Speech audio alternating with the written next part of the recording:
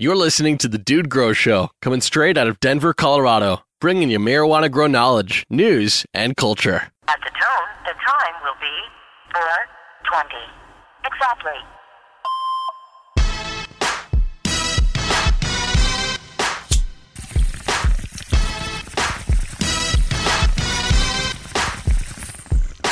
Everybody in the house hit the ball.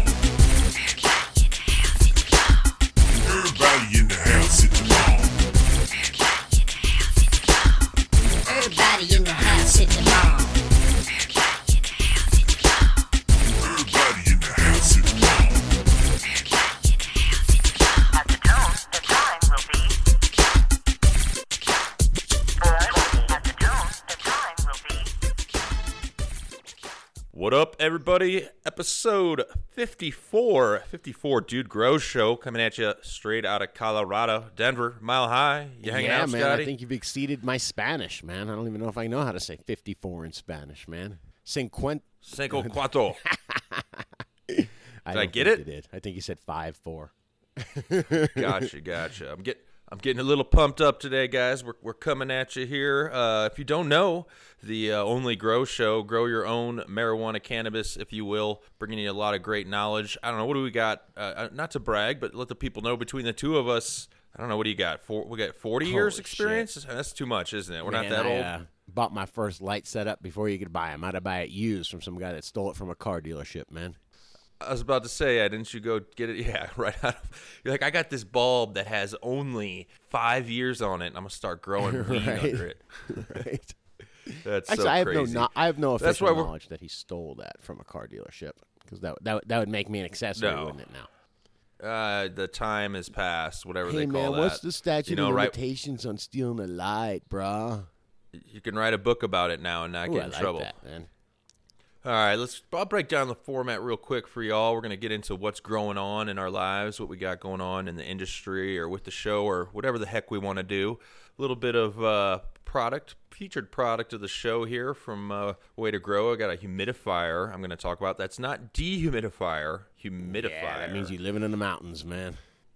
What we've been smoking this week, or what we've been hearing about people smoking. That's always a good one. I sometimes I get too boring with that. I feel like for the listeners when I got to go into man, I'm doing glass slipper again. You know, some of your old standby genetics that I'm always having around. That's why we So, got to hook up with the dispensary, man. We got to get one of these dispensaries to let us know what the cool shit is that of the week. You know, I totally agree. They should like take that segment over with us and just it's like, man, this week we got the dank OG Firewalker Kush Dog 69er in. dude, that you got kind to of cover thing. that, man. Exactly. Oh my God. Then we'll get into a little bit of the news for y'all, and then a grow talk. That's questions from you guys, and a special back. Jacob from Growmore is dropping almost too much science. I think we caught him after like 3 cups of coffee this time. Yeah, I really wanted to interlude. You're sure you smoke weed, right, man? Because I'll be damned. I mean, but it's a real good sit-in interview talking about. I don't know. What would you say? We put it in a nutshell. What did we talk And he was about? trying to help me out. You know, he knows I love microbe talk, so he's trying to just talk about microbes and the relation to how fertilizers eat the microbes and work with them. It was pretty interesting, man. It was definitely really interesting. Digging, and then in the end, of course, what's going on in our grows before we put it on the bag. That was my pre-show wrap up in a backwards Dude, kind of I way. have spent You more got it. time in my grow actually doing construction and working this week than, God, man, probably the last 8 weeks combined, man. So I got a shitload to talk about there, man. All good, too. Huge improvements, man. Hopefully some of y'all can learn from my mistakes, man. I have a feeling there will be some humidity talk in there for one reason or Oh, another. as long as it's in the past tense, homie, because I got that problem licked. All right, I'm excited to hear actually, because that has been an ongoing problem on and off for Yeah, I had the eons. Oregon environment in my room, man. You know what I mean? It's cold and Right damp. on. Well, what do you got growing on these days? Let's jump into what's growing on real quick. here. Yeah, man, you got it, man. You got it. Anyway, man, I was checking out. Still, I'm into that. I've been looking at that Nectar of the Gods, honestly, or Nectar for the Gods. Honestly, it does seem confusing, man. Or it seems like there's a lot of components for a simple AB guy like me. I don't know if I can make the jump, man. You know, I mean, it's literally a different style of growing where you got to be in that room every single day, and that just ain't me right now. I mean, yeah, you got to be in your room. I mean, let me give you an example. And it's probably kind of, I don't want to use, I was going to say it's probably kind of retarded. Is retarded is that a sensitive You know word on what? the show? It is Can we say not, that? man. And now I hear they're trying to take bitch. And then I was just talking to OG Dirtbag last night, and he told me that his politically correct friends are trying to take away douchebag now. And I ain't having it, man. I'm fighting for these damn words, man. I want to be able to say. All right. Well, it's kind of Thank you. retarded that man. Now I almost lost my train of thought there. We're talking about nectar for the gods. Oh, I got it. I See, now, reroute. I mean, this coffee yeah. and bowl is hitting me Now, perfect it wouldn't right be now. politically correct if I called you a retard for forgetting what you were saying. No, I'd probably get letters for that now. No, it wouldn't. But I will say what I do. I have a humidifier in my room that, and I do this with other controls that I can easily. It has a 1/4 inch, and we're going to talk about this a little bit later for the featured product. But it has a float valve built into it and a 1/4 inch inline. So if you want it just to run, you never would have to fill it. And it does not have a big reservoir. So I go in there and fill it all the time. Like I basically it could be filled every 3 hours about. I'm like, dude, this is retarded, but I love visiting my garden. You have to visit your garden. I'm keeping it the more fuck than real, once a yo. day. So yeah, I am, and I do need to make sure I'm in there just constantly. It's only usually for a minute or less. So, but it's a good way to keep on top of your shit in the garden. But I'm taking away your growing on. So go ahead and continue. I agree with Hey, the look, nectar. I get there for a minute or less into my garden every day. I just don't get there for the hour it takes to really do everything that needs to be done. You're supposed to be chilling, sitting in your room. If it's comfortable for you, it's comfortable for your plants. You're supposed to be watching things click on and off and watching watering cycles go. And you know, you're supposed to be really monitoring that shit, man. Definitely, and that's how you get your tweaks, and that's how you get your quality and weight, etc. I'm trying to pull up here the feeding schedule for Nectar for the Gods, because it's not like I think they have, and this was last episode, right? If you guys didn't catch it, episode 53 had the interview with Scott from Nectar for the Gods, and it was a really good and I will interview. tell you that the rap on Scott and his products are that they grow great quality, man. And I mean, people love them. I'll talk to I call grow stores all over the country. They tell me the guys that buy Nectar, they start and they don't stop buying it, and they're getting the weight, they're getting to sell it to dispensaries, and getting that top shelf money for it in legal states. So I mean, there's something there, definitely. I'm just not sure. While I'm looking at the feed chart, wow, it looks complicated, and it looks looks like it's going to cost a decent amount for the everyday guy to run. So I'm a little bit concerned. What are you doing, dude? I was going to talk about the feeding schedule there real quick, as far as chime in on what you're saying. Well, and I lost it for just a. No worries. I think they have a What? basic feeding schedule there, and then they've got you can add on to it from there. I thought there was like 3 or 4 levels of their schedule on there. Yeah, definitely, and I'll go into those, and I'll let the listeners know officially we're not in studio today, but we're trying to also perfect recording from remote locations sometimes. So when we have like our Jamaica trip and shit like that, we can come to you from wherever. So if you do hear a little bit of unstudio-ness, which is an official word, it could be because of what I'm smoking, which we'll get into later, or the multiple cups of coffee, but. Otherwise, we're on it. So you're right. The feeding chart does have a simple thing where you could just use 4 things. Right. And then it has an advanced, which jumps it up to about 8 things. But then it has a pro level, which jumps it up to like 13 or 14 things, where it's like, all right, man, like that's too much shit. Yeah. I mean, 13, 14 things is just, we're getting into with the psycho box there. You know what I'm saying? And that's just crazy. It's just too many items. Yeah, I'm gonna give some stuff a go. Don't get me wrong. Definitely gonna do his soil mix because that we didn't even talk about that a lot. I'd like to get him on again to talk about that. Sounds like a real quality, like small batch soil mix. It reminds me like when I get the good beer and it's like small batch. They only brew it for a limited time. There was definitely some. As some of our best listeners, I called JD about the smartest listener that we got, man. And he was kind of, had some question marks about some of the things that were said, the small batch type things like that. I wonder as well.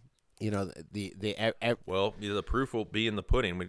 I'm going to run the soil. I'm going to run the Herculean Harvest. I think I'm going to run the Bloom Chaos. I always have ran their pH Up. It's a great pH Up product. And just, I might try to run the simple program on one plant, but I just got to make sure I got time for that work. Testing something on one plant takes dedication and work because you got to mix everything different for that plant, of course, and just it's a little bit harder. But I don't have a high plant count by any means, so I might try to pull that off. Nice. Myself. Now, what was the one with the bone meal? That was the Herculean? I believe, that was Herculean. Yeah, now that Harvest. he really did get me interested when he was talking about the bone meal and using that up till the end. That was really interesting. So I've been playing with something. I don't know. I think I'm going to keep it under my hat for now. Maybe I'll give it out as a Christmas present. But I've been playing with something. I got a couple things brewing. Yeah, I mean, you got to give us a little more Bloom than that. boosters. I'm making an organic bloom booster for everybody. Organic. No, I bloom figured out booster. there's a All few right. components. Using that bone meal and just adding one or two more simple components, I think we can make an awesome PK boost because that bone meal is a 0-12-0. So it's got.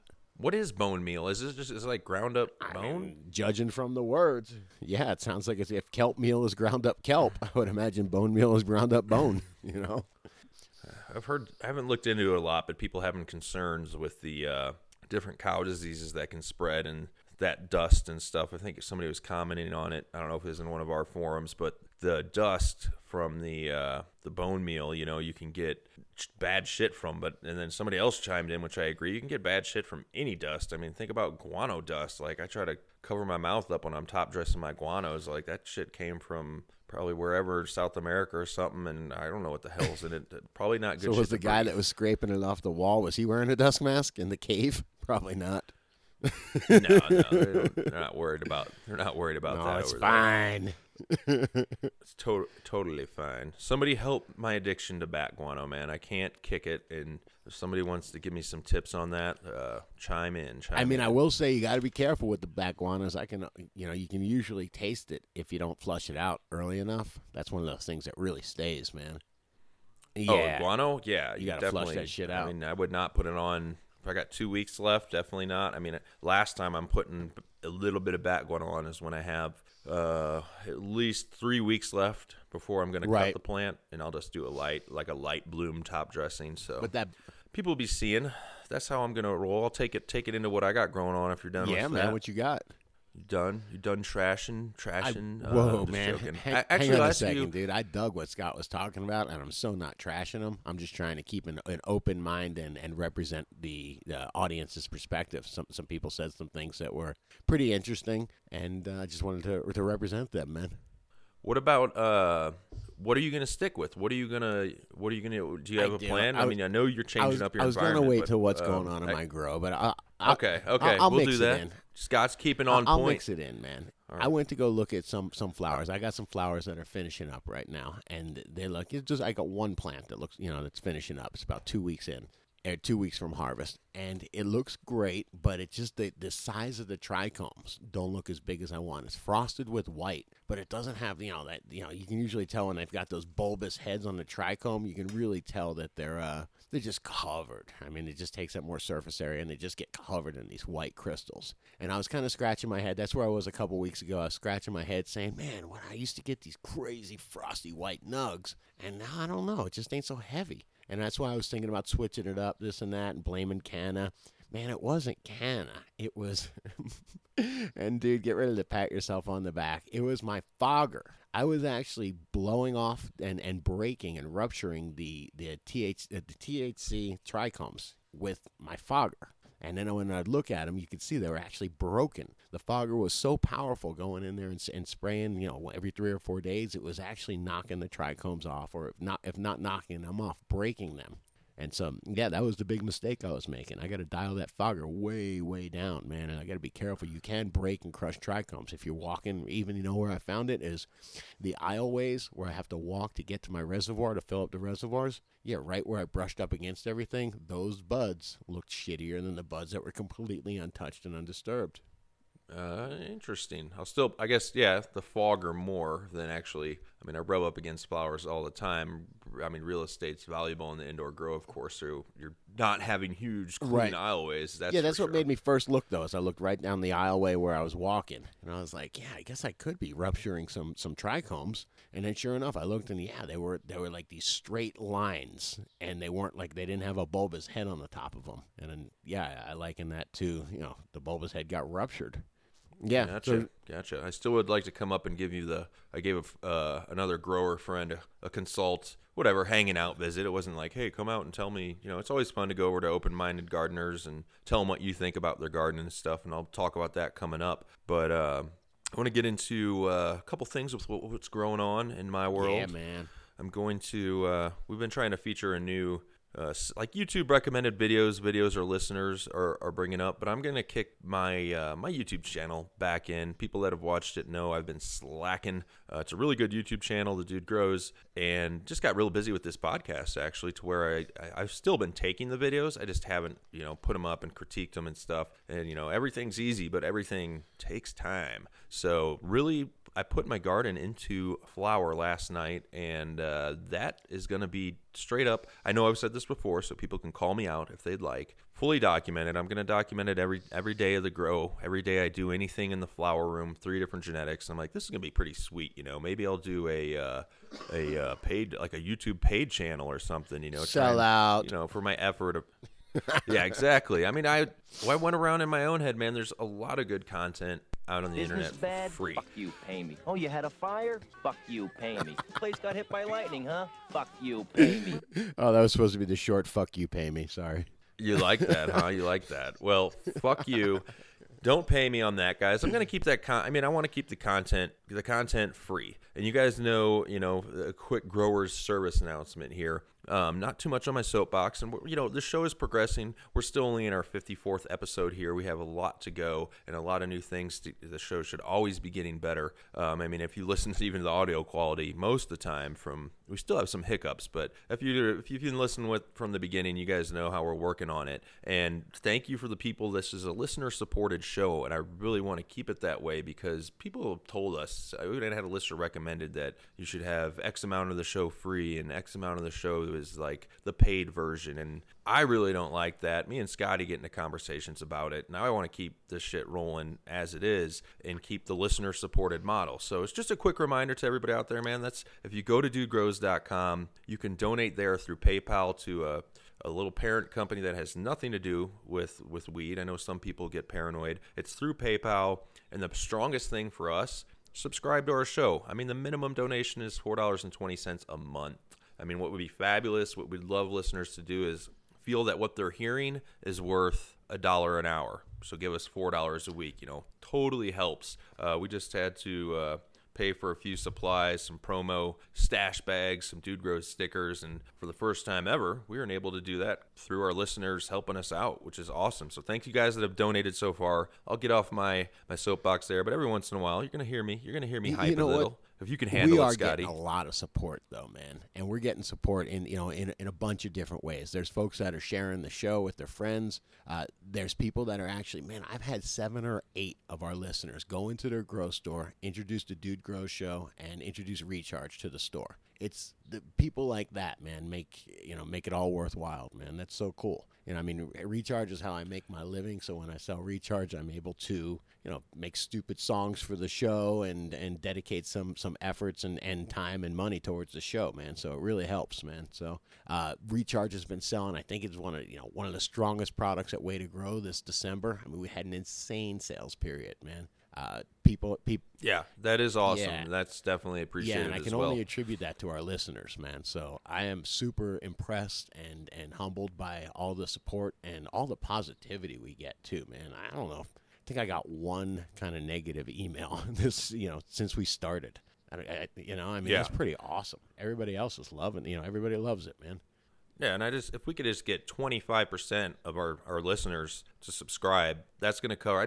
Dude needs to cover the Dude Grows show expenses. I'd love to do the show. We're always going to do the show, but kind of sucks doing a show sometimes when after you pay web hosting and Libsyn and pod players and everything else, and you're losing money, then that's not too exciting. But I mean, I would do the show even if I was losing money. Hell yeah, You know man. it. The We show have been. never started about money for us, man. It just started about getting the word out, man. Having all this great weed talk, man, and just this great information, and just trying to get it out there, man. Well, I'll do a quick shout out to some peeps before we go to our break here. As far as, of course, Way to Grow, great supporter of the show.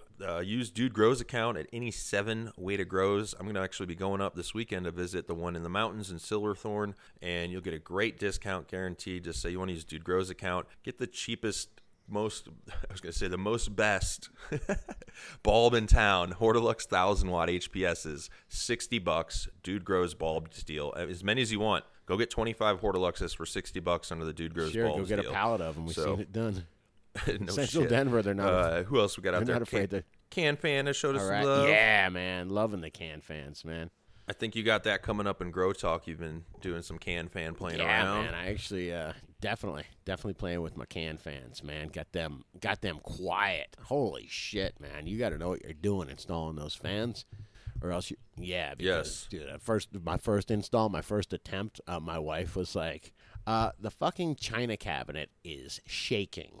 Okay, you know, like, I can't live like this. But I figured it out. Only took the second attempt till I figured it out, man.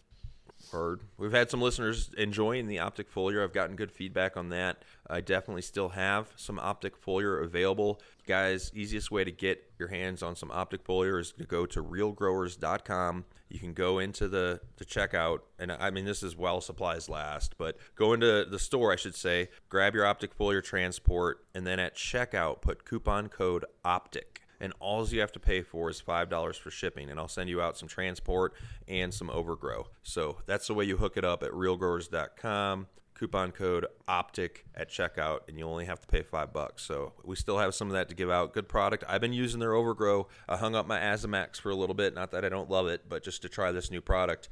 And it's been working great. I spray them once a week with it. It beneficially feeds them, as well as the little bit of perthum in there takes care of any potential problems. So lights on and everything, no issues for me yet. So that's how you hook up on the optic Yeah, man. foliar. I've had, I think, 8 or 9 people hook up a free 8-ounce recharge by sending it to their grow store, man. These guys went into their grow store, talked about recharge, introduced it, and then just went on my website and went to realgrowers.com/store sample. They added one to their cart, put the name of the guy that sent it to at the grow store and the ship to, and blammo, man. That's been awesome. So everyone, they get a tracking number and they pick it up for free at the store. So much love, man. Thank you. Especially to, man, my boy Kevin, man, up in Michigan. God damn, that guy is aggressive, man. That's what I'm saying. Everybody supports in their own way, and big ups, man. Thank you.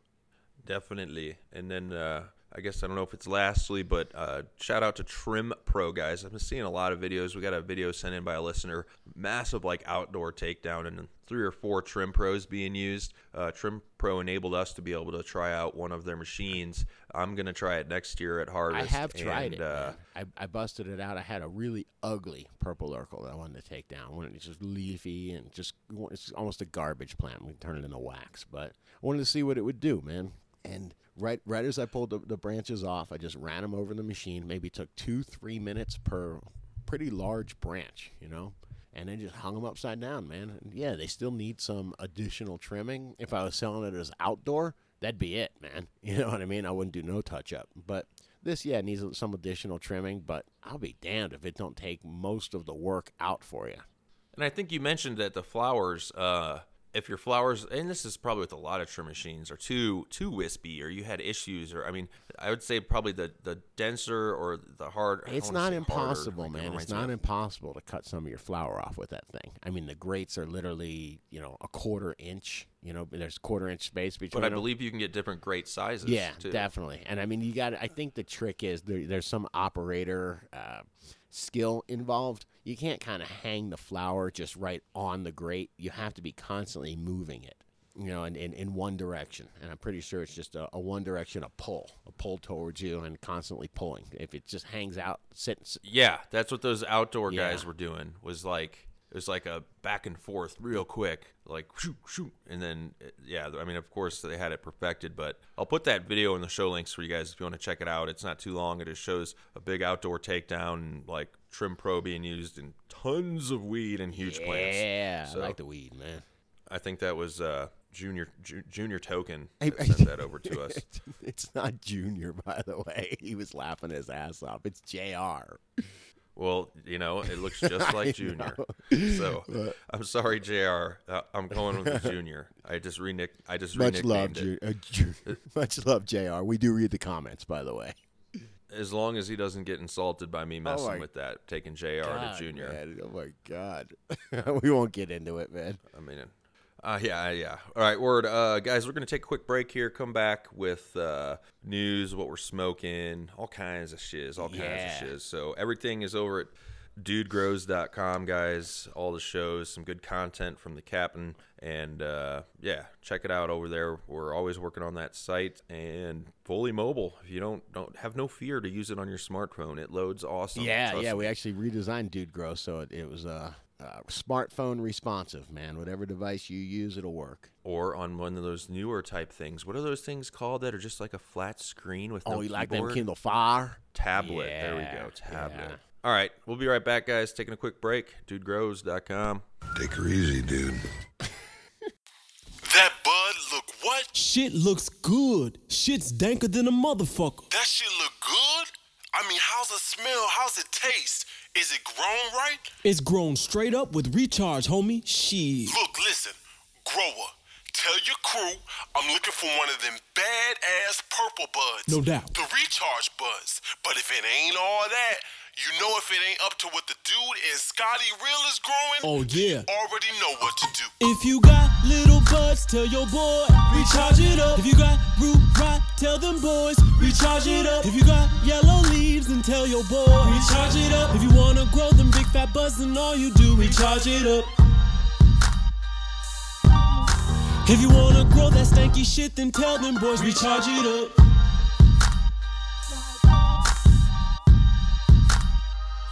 Hey, guys. Remember that there's plenty more great grow knowledge over at dudegrows.com. So go check out all of our news, videos, and latest articles about growing great weed without all the bullshit. And remember, it's donations from listeners like you that keep the real deal marijuana grow knowledge coming at you. So visit dudegrows.com and be the DGC. All right, we're back with the featured product of the show, which is something Mr. Real does not need, a humidifier, not a dehumidifier.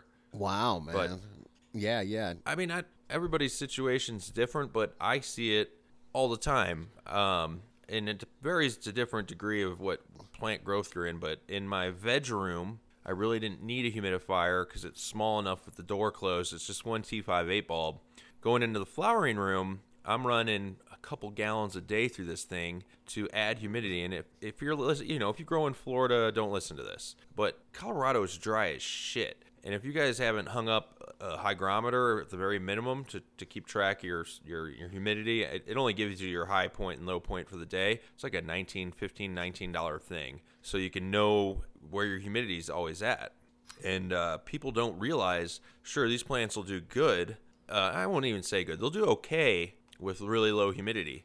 But it makes them susceptible to other problems, mites, all kinds of bullshit. When you give them some humidity, especially in veg, they love it. Like you can run 60% humidity in veg, 65% humidity in veg, and then I always try to run between 40 and 50 in flowering. I let it fluctuate in that range, except towards the very end of flowering, and then I let it go way down. Yeah. So Yeah, I'm hitting 50 now in my rooms now, so I'm pretty psyched about that with the air conditioner running.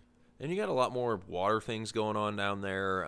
Depends on people's situations with reses. If they're in a flood and drain table that's creating humidity, I just have some soilless containers, 20 gal, 15 gal, and they still create a little bit humidity, but typically only right after I water, and then the humidity levels really drop. Yeah. So this, I'm using them Go ahead. self-watering pots, so they've got maybe a 2 gallons, and maybe some of them even have like 4 gallons down below the they have like a little sub reservoir underneath the soil, and I'll be damned if that don't wick up and just create a more humid environment. And I mean, if you have a lot of those, like I said, I'm playing with veggies and all that stuff, so I've got a lot of smaller pots in there, and that's a lot of water being held around there, so that definitely is upping my humidity as well.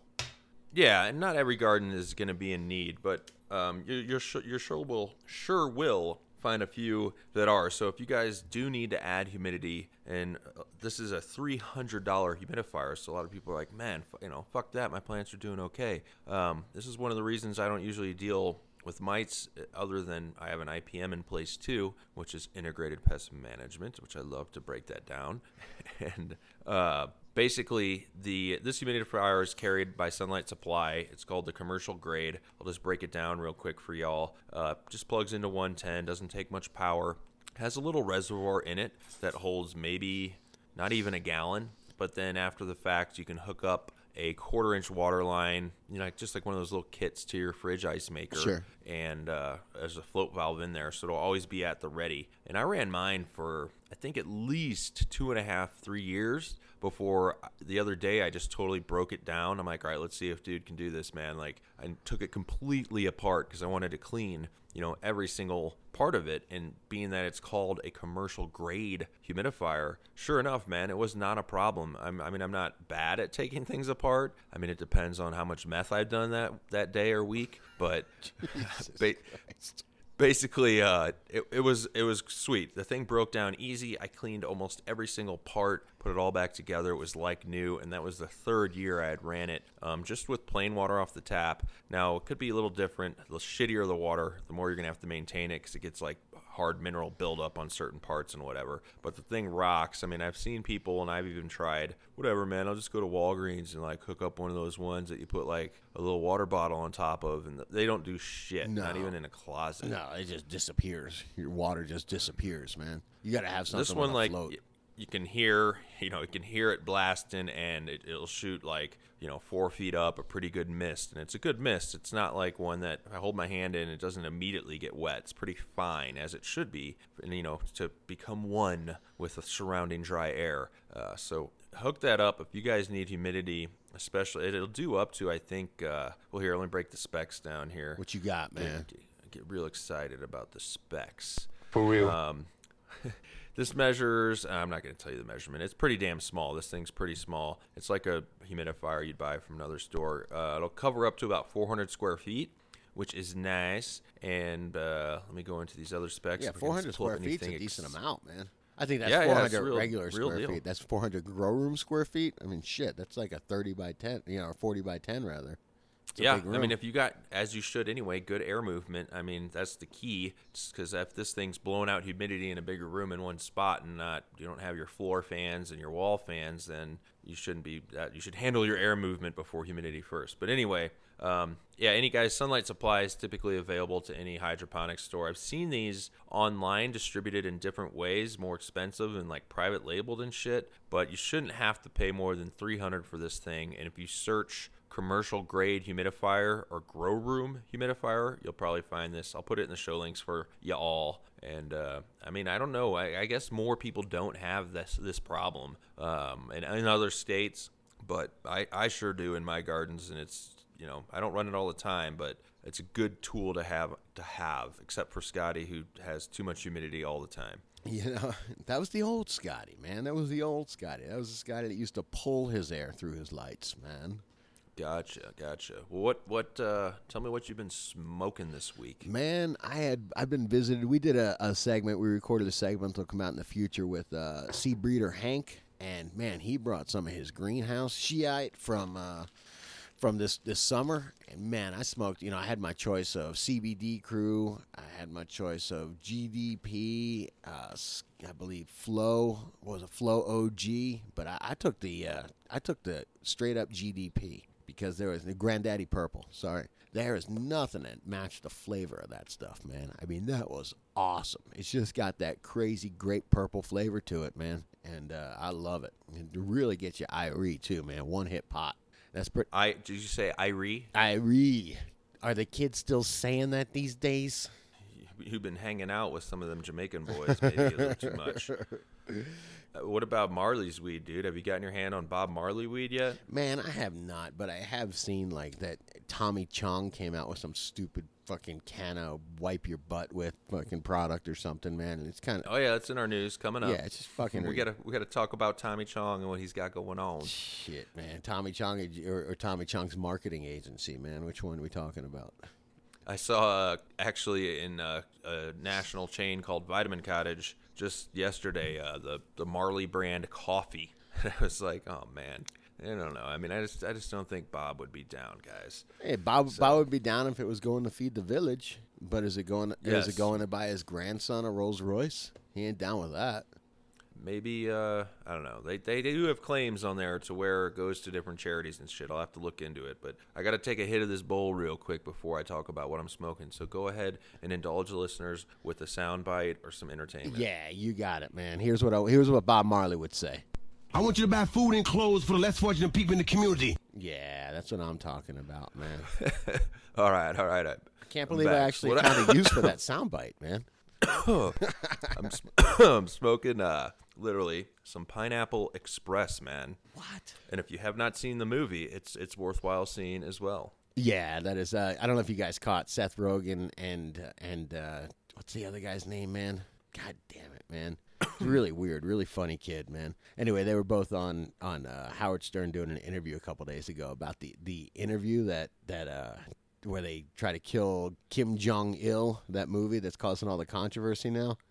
Really, I heard about that. Yeah, like Yeah. Sony Pictures had to pull it off. Oh yeah, man, definitely. But they were just talking about. But damn it, I can't remember the guy's name. He hosted the Oscars and shit, man. He's a real. He did Milk. He did these real.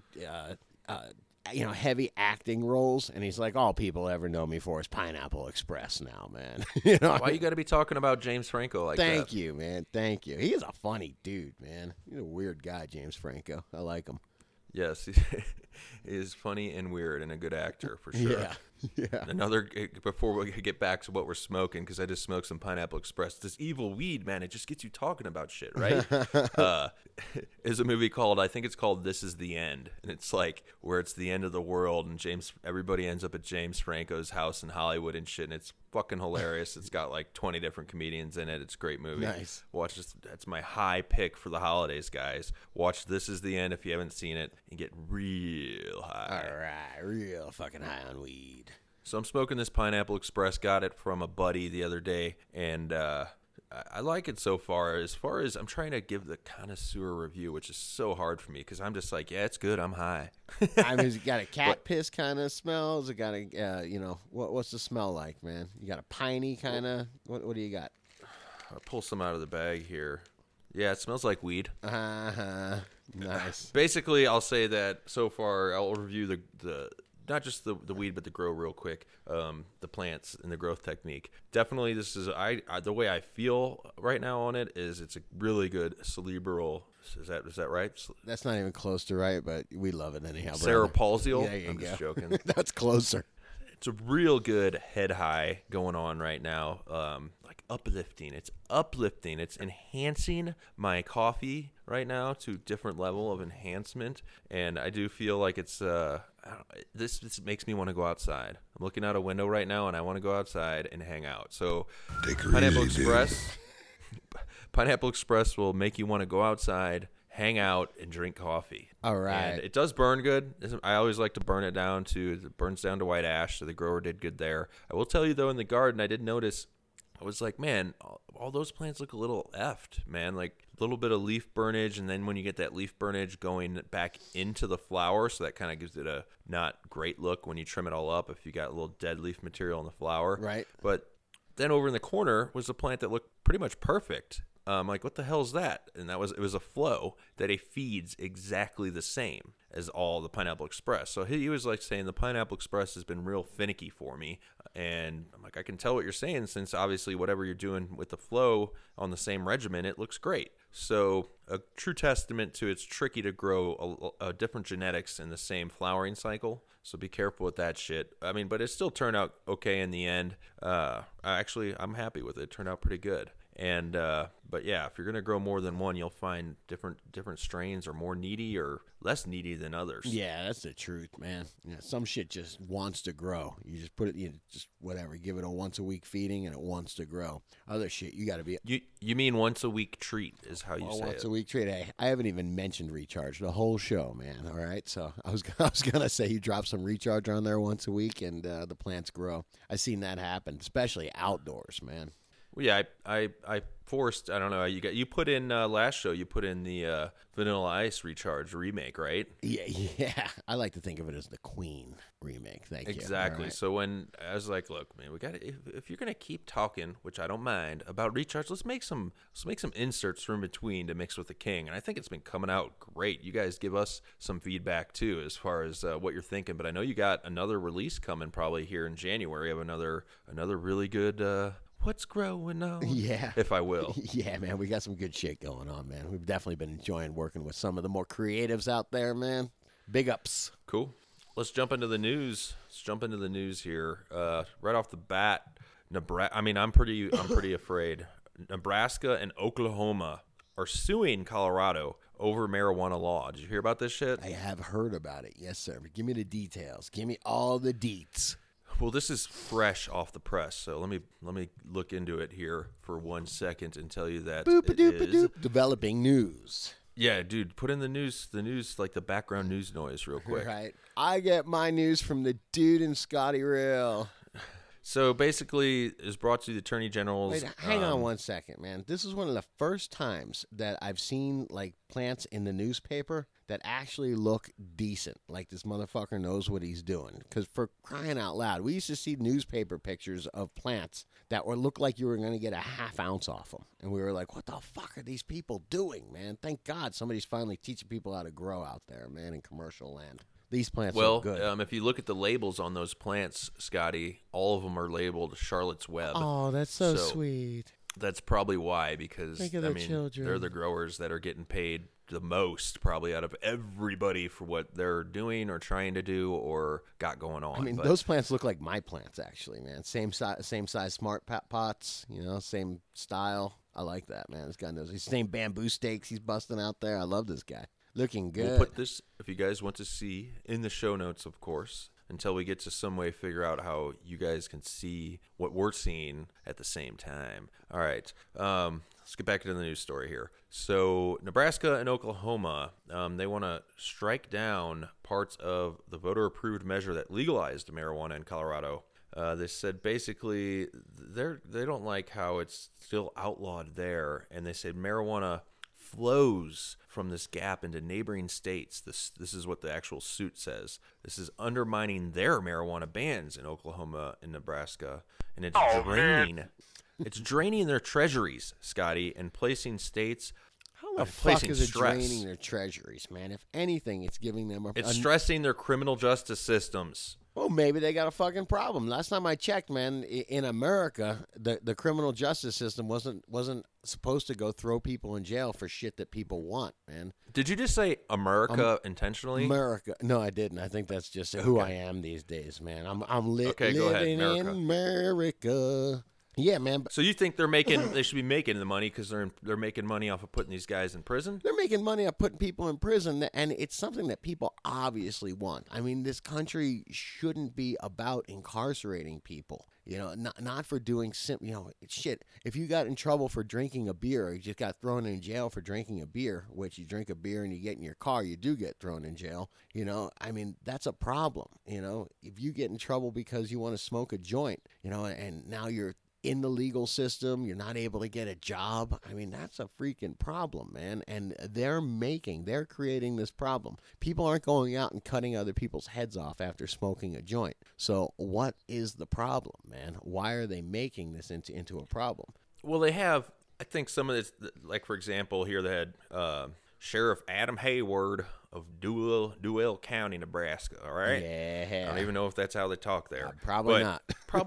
probably does not have a huge budget, and he's saying, you know, when you got to put people into their jail, not like the full-on prison system, like this is the little county jail, right?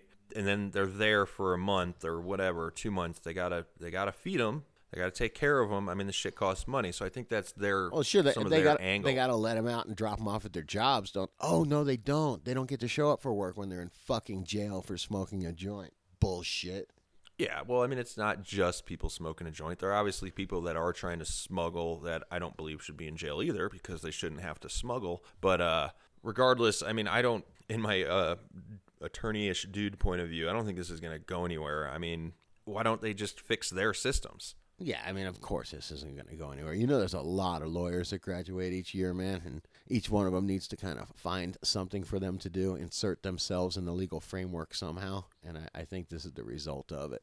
Probably. On the upside, if they do succeed and you're in the black market business, your business will get better. Shit. Because, I mean, they're aiming at shutting down commercial production and not necessarily the whole thing with 64, it said, but more taking care of, the bigger grows, which, there's too much money there. This shit ain't going to go down, but I'm not glad they're trying. Maybe it'll just bring enough in a roundabout way attention that people will be like, look, some people go there with money where you guys need to change your laws. But I don't even know what kind of markets. I don't know. I don't even know big towns in Nebraska off the top of my head. Yeah, there might not be People are no big towns, but there's certainly a lot of honest, hardworking folks, man. And they hell yeah. Yeah, I'm just saying they really should be able to smoke weed if they want to. But you know what? That's fine that they don't want to, and it's fine that the laws are illegal in Nebraska. I ain't ever been there, and I ain't ever going. You know, and I'm keeping every dime that I made here in Colorado where they think like I do. Yeah, they also, a few more points, criticized Colorado for not tracking marijuana once it is sold. I don't know what the hell you want to do there. And they're not requiring marijuana buyers to undergo criminal background checks. How the fuck what kind of system do you think this is? Track every bag sold, check every single person that wants to buy with criminal background. I mean, you're treating this insane. Yeah, I mean, they're treating it like it's, OxyContin or something like that. Like firearms. Yeah, no, bullshit, man. They have no idea who owns firearms in this country. You know what I mean? They have no federal registry of that shit, man. It's amazing that they want to treat it a firearm or something. You can go grab one and within 10 seconds kill a bunch of people with it, and they don't track that, but they want to track weed. Interesting, man. There's got to be another spin on that. I'll have to dig around the internets. Yeah, the spin is that we had a group of lawyers here that we have nothing to do. You know, they have nothing to do. So what do? Let's sue Colorado, man. Let's see if we can suck each other's dicks, man. You know, I mean, yeah. Let's try that. All right, it is an explicit show. Sorry if just I to remind you guys. man. You notice I am only bothered by the word dicks. I mean, that's kind of what it seems like, man. Or it just seems like a circle jerk, man. Sorry. All right, next story. Good news. Maybe you have a take. Did you hear Congress ends medical marijuana prohibition with spending bill provision? So, I mean, in a nutshell, I believe it's saying that, they can't, DEA or whoever can't go after medical marijuana anymore and use, the funds that are there. Did you catch any of these stories? A little bit about it. Yeah, I mean, I'm guessing what it comes up to is that, for a while, man, they've told, the federal government has said we're going to leave the medical marijuana producers alone because, I mean, it is pretty ridiculous to come into Colorado, spend $3 or $4 million on production facilities and shit, I couldn't think of the word, dispensaries. You know what I mean? And just a really they're saying in the 32 states that the law would prohibit federal drug agents from raiding retail outlets. Yeah, so I mean, I don't know if you do all that work, you got millions of dollars invested in this, and first off, then the profit margins start going down, where you're like, all right, now I have to sell $9 and $12 grams to people and $120 ounces. So now all of a sudden your profit margins aren't great. Your barriers to entry are huge, as far as the paperwork and the legal framework you have to jump through. And then after you start making money, there's no protection saying that once you start making a shitload of money or good money, that the feds aren't going to come and fucking knock your door down. So, I mean, it really did make it. I mean, the measure was only which this isn't all about, that 1,600 pages long. I think they make shit so long just so it won't be thoroughly reviewed and they can hide shit everywhere in it. They do, man. We were talking about last week about how D.C., that Congress came in and banned medical marijuana in D.C., and they did it with this. It was like some crazy, 1,600-page bill that came through. And, of course, it comes through like 4 hours before the government's going to shut down. And maybe my numbers are wrong, but it came in like a very limited time before the government would literally shut down. Like, this was their funding bill for the next year. And they were like, well, you know what? We'll give you all this money. Just, we just don't want this legal weed in Colorado, or in D.C., though. And I mean, they threw a bunch of that kind of crap in there, man. It really, I took a look at this thing, and man, it was enough to make you want to throw up, man. The way Congress works, it's just straight up broken, man. Yeah, and I think, I don't, that being said, celebrate anything, of course, because this, I don't know if this is official yet, but there's always, a way to fucking twist it around or do something. But these guys are the dirtiest of the fucking dirty right there, man. I mean, I have zero respect for Congress, man. Yeah, I mean, I don't know. I think our own congressman. Well, you know what? This is the Dude Grow show. Okay, so I'll stop there. I'm just saying, these guys have all got to take so much fucking money. You know what they did in that same bill? They raised the amount. I wish I knew the specific numbers. But while they were lowering, while they were telling you that you couldn't smoke weed in Washington D.C., they refused to decriminalize weed in Washington D.C. They raised the amount that people could donate to political contributions. Like, just some crazy amount, like from like $50,000 to $500,000. You know what I mean? While telling you couldn't smoke. So they just vote shit for themselves, and it's just completely self-serving, man. Yeah, I agree with that. All I right. agree with that. No more politics, man. They all suck. All right, next story. Good news. Colorado awards $8 million to study medical marijuana uses. I mean, this has been needed on a whole bunch of fronts by a whole different universities for a long time. So I'm glad that, because then, we can shut the naysayers the hell up and actually, for kids with epilepsy and all this shit, go to studies, actual, done in universities, and be like, this is what we can reference. This is why we're doing this. So yeah, we've shut the naysayers up, man. I mean, it is just absolute fact that cannabis is good medicine for seizures. Definitely there.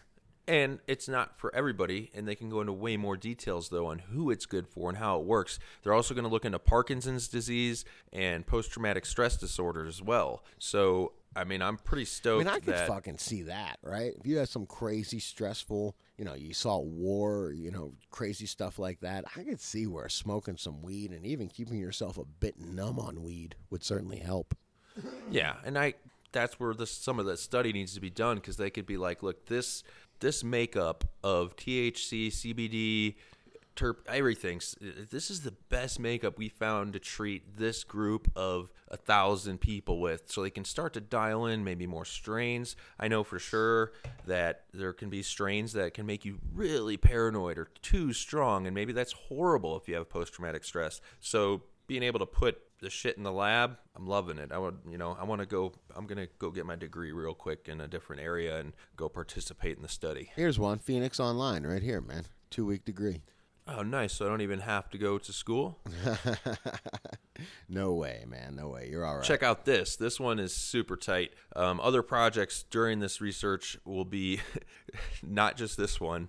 Will research using marijuana to treat irritable bowel syndrome in adolescents and young adults, as well as how cannabis compares with the pain medication oxycodone. How much do we need research there? Fucking A. Number one abused, probably prescription type shit out there, as well as... Hang on, dude. Yeah, it's the number one abused, okay? But there's plenty of people that have experienced severe, whatever. They were in an accident. They had a leg amputated. Oh, I agree with that. And OxyContin is a really good medicine for those people. I just lost a friend that had a very slow death of cancer. And at least he wasn't screaming in agonizing pain at the end. You know what I mean? He was comfortable. He died and he was fucking on heroin, but he was comfortable, you know? Sometimes that's all you can ask, man. So I kind of get I once read an article about OxyContin, how many people it helps. And yeah, it sure does get abused, man. And it does really ruin lives of a lot of people that choose to let it ruin their lives because they choose to take it when they don't need it. But you know, I mean, OxyContin and cannabis, as far as if you're, you know, really, really sick, that's probably a goddamn good combination, man. Well, not only just abuse, but I think the problem with it is the desire or potential just to be physically and or mentally addicted after having major injuries in your life and then needing to continue the use, but then it's not as effective. So it's one of those things where your tolerance is built and the use has to keep going up, which is horrible for the liver. And that's where whereas if you can tell me exactly what negative effects cannabis has on the body, that's where all that research needs to go. So people can truly be prescribed. Some people won't need any. They'll be able to do the full switch. Other people, like you said, will do the mix, but it'll be good to throw cannabis in that realm. Yeah, I mean, it'd be great if you could, you know, use a lot less OxyContin or something like that. But, yeah, I just think it does, you know, these things do get a bad rap, man. There are some really great medicines out there, and I know we all want to, you know, scream magic weed, but, you know, it's great in conjunction with some legitimate medical treatments, I think, at least for some really sick people. Magic weed. I love it, man. I had some guy screaming. He goes, yeah, all you talk about, magic microbes. I was like, well, kind of, you know. I think life is magical, man, and microbes are your soil life. You know, there's some magic in those.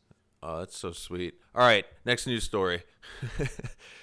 This is like a reminder. This one's called Milford Police Dog finds man with Milford Police Dogs finds man with $33,000 in marijuana. So, how did this? Does that mean? It equated to $6,000 a pound for what they found. $6,000 a pound. What do they have? $6,000 a pound. What do they have? A fucking time machine, man? You bring me to New York in 1994 or what? I think that's what they did to get the price on it for sure. They were working in an area where there was trafficking activity, and they found this guy, and then at his other location, of course, he had a 9mm firearm loaded with ammunition, and they used the wording also, this guy was charged with possession of marijuana with intent to sell. That dog and looks also like just a narc, man. Yes, it's a narc dog. Plain possession of marijuana. That dog has a cop mustache, man. What's up with that? He had possession of marijuana within 1,500 feet of his school. And I've never heard this one. Charged with operating a drug factory. Ooh, yeah, I have heard of that one. That usually has to do with, I don't know. What do you think? You think that's grow equipment there, or you think that's like extraction equipment? I have no idea, but it was a drug factory. Wow, makes me think like there's workers and shit, and they got to be naked so they can't take shit or something. That's hot, man. I like that. Little New Jack City in there, man. I like that. And possession of a firearm. So the reminders here are a few. If you're not in a friendly state, or even if you are, I own a .22 rifle. I don't keep it on the property just because that does not go with federal law. There are like statutes there and shit. You know, if you have guns, I don't even care if it's a BB gun. I've heard that people can be fucked with. And you're growing, and you have trouble, you're gonna have double trouble. So yeah, keep that shit separate. That's the shit that makes the lawyers be like, they just shake their head, man. You know, I got caught with 8 pounds of weed. All right, no problem, man. And a gun. Oh. Well, yeah, I mean, exactly. Picture like you're saying, even if you're just the judge sitting there, let's say you didn't listen to half the case. You're having a bad day. You're thinking about a fight you got in with your wife. And then the end of the trial, you're like, whatever, fuck it. This guy was growing by a school. He had a gun and weed. I'm just, you know what I mean? You're already lost. Here's what I'm thinking. You're sitting there as the judge, and you're like, this guy had 25 pounds of weed, man, and he was definitely selling it, man. He was selling it even to school kids. And you're like, all right, man. You know, this guy definitely believes in selling weed, and he definitely, I see where, that he doesn't have any problem with selling weed even to kids. All right, that's a problem. But when you add a gun into it, then you're saying this guy sells weed, you know, whatever. Even take away the kids. You know, he sells weed, and he's willing to shoot somebody over it. Well, that makes a big fucking difference on who you are. You know, if you're willing to shoot somebody over your weed, you're no different than a coke dealer then. Yeah, so The great I thing just about pulled that story because I want to give people some reminders. Yeah, by the way, the great thing about weed is it ain't that expensive. You know what I mean? Somebody rips you off for a pound or something like that for a couple grand. Hey, you can walk away from it. You're gonna kill somebody over $1,000. You're gonna make a mess of your life for a couple grand. No, you walk away. Most of the time, you end up working it out, and the folks pay you back or something like that. Life is long. But that ain't. You know what else? But that just ain't that expensive. I'm just saying that just ain't the way it works. And you go down to South Florida with cocaine. You rip somebody off for a $22,000 kilo of cocaine. Either they're killing you or somebody's killing them. I mean, that's why it's so fucking violent, man. And that's why the drug trade is traditionally so violent. And that's why weed is totally different. It really has nothing to do with it. Yeah, I like that as far as keeping it simmered down. I wanted to chime in because you said it's the inexpensiveness, which still isn't that inexpensive. Price is always going down for recreational use stuff. It just makes it all the more enjoyable. I mean, I actually did.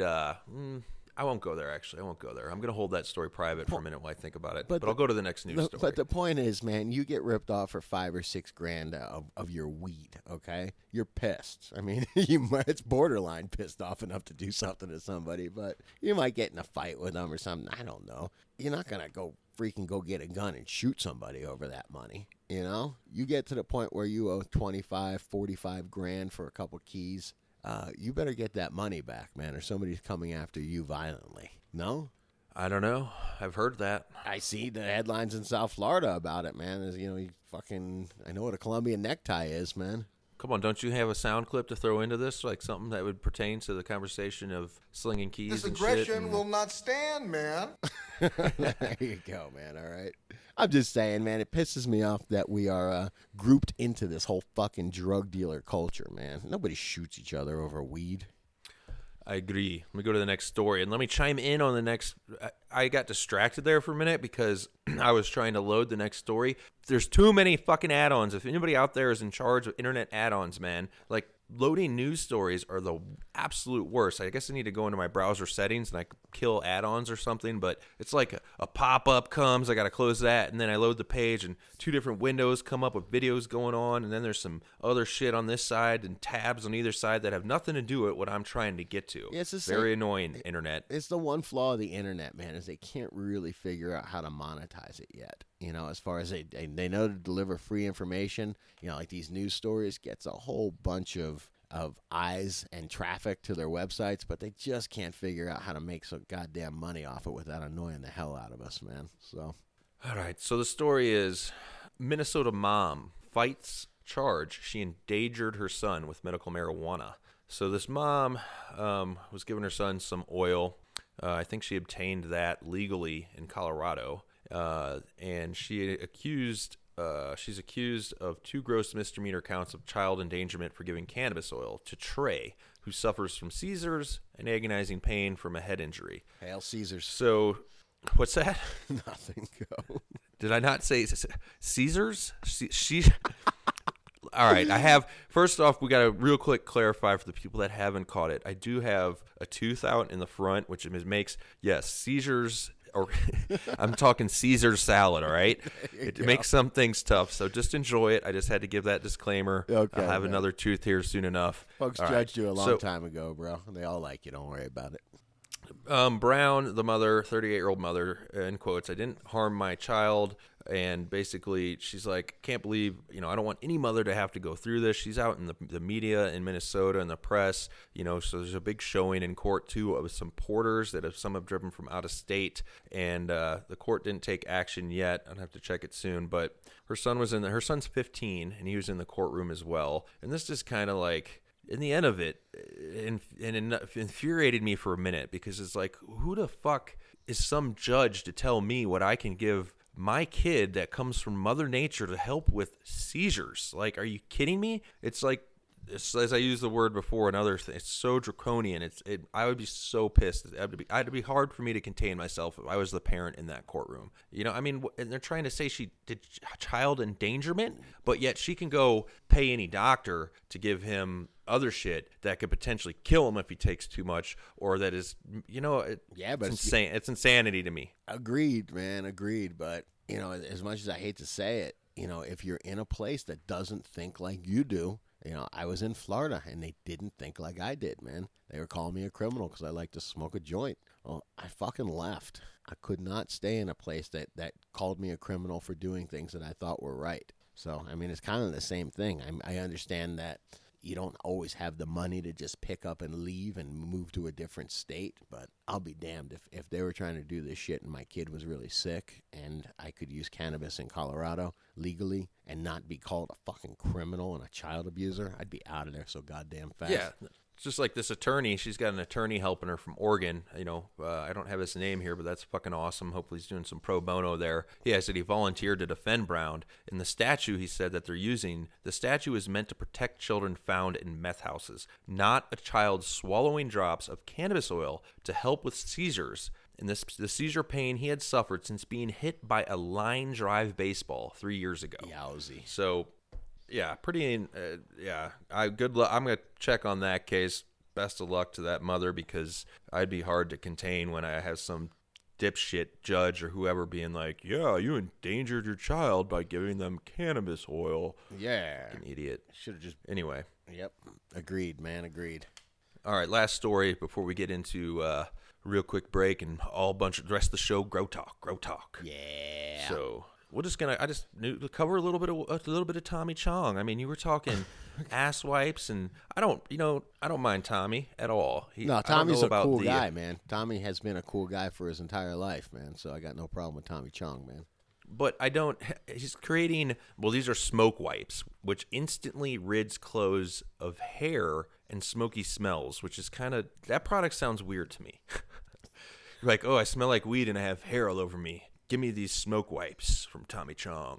How would you make that commercial? I don't know. This is how I envision it, man. Tommy Chong's in his room doing yoga somewhere, and he gets a call from his son. Hey, Dad, man, did you look at those can of wipe things I want you to sponsor? No, man. I'm kind of doing whatever right now, man. Oh, it's really good, man. It's really good. We can really do awesome with this, Dad.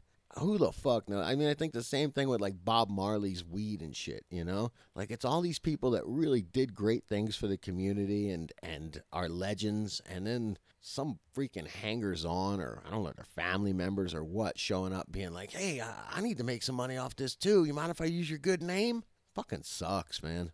Yeah. What do you think about the Chong Star? I mean, I mean, that's the same thing. He's putting, it's probably working with a breeder. I forgot. I thought it might have been Kyle Cushman in on. I have no idea. I'm just starting rumors now. But regardless, if you're Tommy Chong, you're an icon in this world, and somebody approaches you and is like, man, try this out. And he really liked it. It was great, Herb. I love it. And then he's like, sweet, we want to private brand this for you. I mean, is that wrong? Okay, so he's saying, hey, man, you didn't do anything to make this weed. You haven't been involved till the point where we totally created, brought it to your front door and told you to smoke it. And now we want you to put your name on it, man. Yeah, there is something wrong about that, man. I agree. It should be like the name of the person that spent all the time and effort and love with the plant. Yeah, damn deciding straight, what's man. going on. Not just saying, oh, hey, and you know what we can also do that'll really make this thing pop a couple more market points is we'll get a celeb endorsement. Hey, how about Kim Kardashian weed? Paris Hilton weed, man, Fuck that, yeah, man. Let me do a couple quotes here. I did like some of your philosophy, Scotty. In quoting Tommy Chong, he says, I consider all pot to be medicinal, Chong says. Damn straight, He's not just talking about how pot has helped people throughout history with a myriad of afflictions, from glaucoma to mental illness to body pains. Its recreational value also provides a medicinal value because recreation is a medical term. So, according to Chong, all people need recreation to balance out their work lives. Yeah. And recreation comes in many forms, right? Vacations, physical activity, going to bars, and yes, even smoking weed. Tommy says what we're all thinking. That's actually brilliant, and I really appreciate what he said there, man. That's exactly how it needs to be said. Yeah, and his last sentence is, recreation is a medicinal necessity to life, and marijuana is just part of that cure for those who may want it. So, yeah, I dig on that, too. I wanted to pull out that quote for... All right, so you know what? Fucking A. Yeah, maybe if he's going to be a really great spokesman like that, and maybe I got no problem with him attaching himself to something, man. I just wish, I'm saying if he's going to really, that is a brilliant statement, and if he's out there with a good quality weed and he's making statements like that, then I think you got to support him, man. That's a smart way of putting things, man. Word, well, let's take a quick break, come back with Grow Talk and what's going on in our grows and dropping science with Jacob. I don't know, should we go to dropping science now or Grow Talk? You call it, man. I'll let you produce this segment of the show. Let's drop some science, man. All right, cool, guys. We're going to kick on over to Jacob from Grow More, dropping science on some of his products, a little bit of industry talk, and it feels to me like I was basically in either probably a soil biology class crossed with like cool grower breaking everything down. So enjoy. Here's Jacob from Grow More. We'll be back with Grow Talk after that. Yeah, man. All right.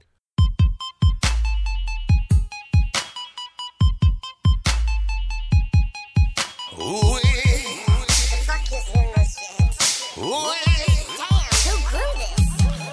what's in that weed we smoking? What's in that weed we smoking? What's in that weed we smoking? That shit's got me choking. What's in that weed we smoking? What's in that weed we smoking? What's in that weed we smoking?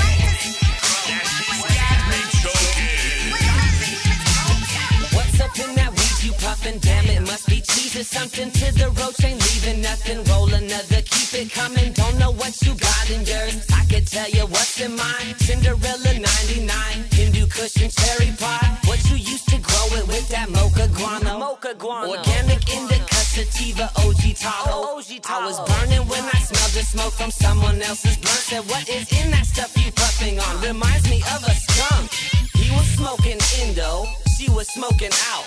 And if there's brown weed in they blunt, we must be in a drought. Cause only the highest grade we blaze. Got enough weed to last for days. And whatever was in that backwood got my mind in a purple haze. What's in that weed we smoking?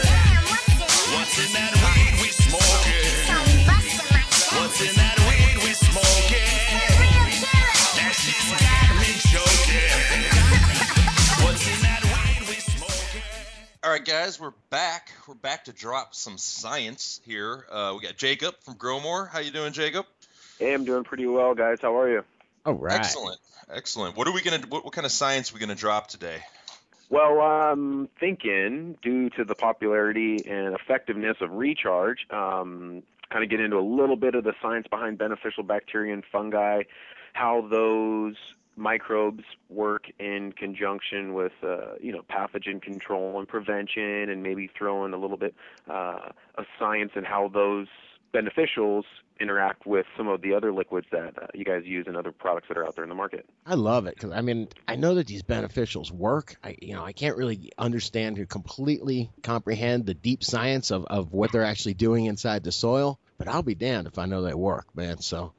Well, it's an extremely complex subject, just beneficial microbe science in general. Yeah, that's why I try not to pretend that I understand it. Yeah, but a lot of times I think the oversimplification of it with those in the hydro industry actually gets to the bare bones of what's really important about it. And understanding the complex matter isn't really great, but if you can understand different growing methodologies with beneficial microbes and where, pH, nutrient levels, bioavailability of nutrients are totally different across different soils, and how the microbes actually hone them in and create an environment that brings them in a value that's consistent is really what's important, Yeah, I've always heard the rap on microbes for years and years back is, they don't play well with chemical fertilizers. As soon as you put salt on, they kill the microbes or at least make them dormant. Let's start there. You're a fan of trichoderma too, so I'd like to hear about some stuff on trichoderma, because we definitely have trichoderma and recharge, and I'm a fan too, but I'd like to know more about it. And the favorite thing on trichoderma is to have people, that really just go to the forums say, trichoderma and mycorrhizae, man, they outcompete each other, man. You can't use trichoderma; it's no good. Elaine Ingham says so, man. To be honest, there's some truth to some arguments when you talk about microbial populations and who's trying to dominate one over the other, but typically you find beneficial, bacillus bacterial strain spores will overtake, and it's not that they overtake anything, it's just how fast do they reproduce and colonate environment. And unfortunately what we found through a lot of research is that the beneficial bacteria, bacillus-based products, end up outcompete some of the other fungal spore reproduction and population growth faster. And so a lot of times they're not necessarily taking them out. They're just colonizing at such a fast rate and in such a greater volume that sometimes the trichoderma kind of get set aside, which is why I'll always say using trichoderma mycorrhizal-based inoculants initially when they can colonize and grow on the roots as they develop is the most efficient application of it. And then later on inoculating with bacteria. So I won't name any names for companies out there specifically, but there are some products, beneficial microbes, that combine both the bacillus and the fungal spores. And again, to each his own. It's going to make it's better than not using it. However, the way that you have it going on with the recharge, separating the trichoderma with the mycorrhiza together, and initially inoculating with that, bring in the bacillus later, and then it's more. But we can get a little bit more into how trichoderma is a free-living fungi and how they kind of work in the root zone. And again, Pythium, Phytophthora, all these root mold fungal pathogens are in the root disease are almost not necessarily alleviated, but they're under control much more when using these microbes. So. Yeah, I just say it's like the no vacancy sign is hung out. There's just no room for them to get started, man. Where's your soundboard, Scotty? Come on, we gotta hit up some drop in science here. Do you have that going yet? This is a very serious conversation here. Anytime I hang with Jake, I got to do what I can. I don't even smoke bong hits beforehand, man. I got to do what I can to hang on here and understand, man. Because homie drops the science and talks in a language that I get one out of every 4 or 5 words, man. Well, it's about to be It's going to be 1:20 in about 4 minutes, so it will be 4:20 somewhere. Damn straight, man. All right. 4 minutes, people. Hey, if you hear bubbling going on in the background, I plead the fifth, man. All right, man. So I'd like to just let you talk if I could, Jake, man. It seems like you've definitely got a firm understanding and an opinion on adding, the beneficials with, what you're doing. You're doing a synthetic nutrient over there. So I'd love to hear your take on how they work together. Well, at Growmore too, we do incorporate some of our liquid line, like the Avalanche that you promote and the Jumpstart. They're synthetic and organic blends in my mind. And essentially we're trying to put back, and this leads into the beneficials, into a more inert soilless media. We'll just use cocoa to get an environment that is more recreated, that will be in nature found, right? Sure. So essentially, you want to include some organics and some synthetics. Some people can go all organic. It's more for a reason for their philosophy, and there's nothing wrong with that. Some people just have certain genetics that respond better to different sorts of feeds, and I get that. So whether or not that's right or wrong, we're going to get into another conversation about organics and synthetics and heavy metal counts in another Drop in Science segment in a week or two. But I want to come back to essentially the microbes and essentially how many, biocontrol agents are going to perform when used effectively. So interject anytime you want, guys, and I'm just going to kind of ramble off and get some info out there. So dropping science like Galileo dropped an orange, man. Let's do it. There you go. Soundboard on All the fly. right, well, what's obviously really clear about beneficial microbes, you talk in ag and in agronomy, botanists will say that obviously the use of beneficial microbes are main control Bacillus thuringiensis, BT, been used for years in controlling pathogens, right? They want to get rid of Pythium, they want to get rid of Phytophthora, they want to get rid of Fusarium, and these are all root diseases. So I'd say, again, getting back to what you said, when used in combination with the recharge and a carbohydrate-based source like a kelp, they got really, really white, healthy roots. Well, of course they are, because they're eradicating and helping to control all those, the pathogens controls. So beyond just controlling those pathogens, the use of beneficial microbes also enhances yields through hormone stimulation, enzyme production, and other mechanisms. The same can't be said if you're using sterilization methods such as the hydrogen peroxide or the oxygen rush or other products relating to that. Right. Anyone using UV light cleaners for their water, they're killing all these things. Yeah, that's a totally different philosophy, man. Old school, man. Old school. So, it's generally agreed that, these inoculants control diseases more stably under better controllable conditions than in the open field, which is why it's so hard to recreate an environment in a 2,000-acre plot using beneficial microbes than it is in an indoor garden or a greenhouse setup or somewhere where you have much more control. And again, we obviously have to look at the life cycle of the plants most of your growers are growing, and these being a very short life cycle annual, need to get all the help they can get. Especially when we're pushing the life cycle that's normally 9 months outside into 3 months inside. So we're talking about a 30% length of time for that the plant really wants to grow. So again, getting back to it, needs a lot of help. So the hydroponic systems are going to offer a real unique environment for controlling pathogens, since a lot of these things can be managed to favor these friendly microorganisms over these pathogenic ones. And now, so just to clarify real quick, you said hydroponic, and I'm thinking you're including cocoa in there, right? Yeah, that's kind of the term I think that gets thrown around a little too loosely, and I've fallen into that trap, and you just caught me right there. Anytime I use the word hydroponic, in the industry, most people want to include soilless medias, even when you're using gravel or hydroton, ebb and flow systems, or just a drip system in a Beto bucket. Right. Straight perlite, a lot of guys are doing, but including cocoa with the soilless media. So again, hydroponics working with water. Most growers that are growing outside, a lot of them use a Sunshine No. 4 mix or a peat-based mix. I mean, these are all not. These aren't soil, So it's hard to say, oh, I'm growing this, soil growing. And again, this is beneficial across the board of all different kinds of medias. So again, using hydroponics in the term of growing Jamaican tomatoes is just easier when you deal with the ag industry that kind of doesn't understand it. So. All right. Again. Okay. So we're talking when we talk hydroponics, so we say hydroponics / soilless. We can assume that in our heads. Yes, exactly. Anytime I say the word hydroponic, I'm just using that for specific content regarding soilless media, even including soil at this point. But a lot of guys, like I said, aren't using just an ocean forest or anything. They're mixing it up. Whether they're using Pro Mix or Sunshine No. 4. Again, these aren't really soils. I still consider it more of a hydroponic media because of its water retention, aeration capacity, and again, we're putting them in containers, and it's not natural open soil in ground. So very few people are planting in the ground and growing in soil. So I would say even any kind of container gardening, it falls into this hydroponic because we're controlling the feed and we're controlling what's happening within this 5-gallon container, right? I like it. Are you taking a smoke break, Scotty, real quick? You sounded short of breath there. I just noticed it was No, I'm sorry. That was the soundboard. I got the soundboard going. Cool. All right, sorry. Go ahead. So, I mean, I don't really want to get too deep into them again, but we talk about, Pythium.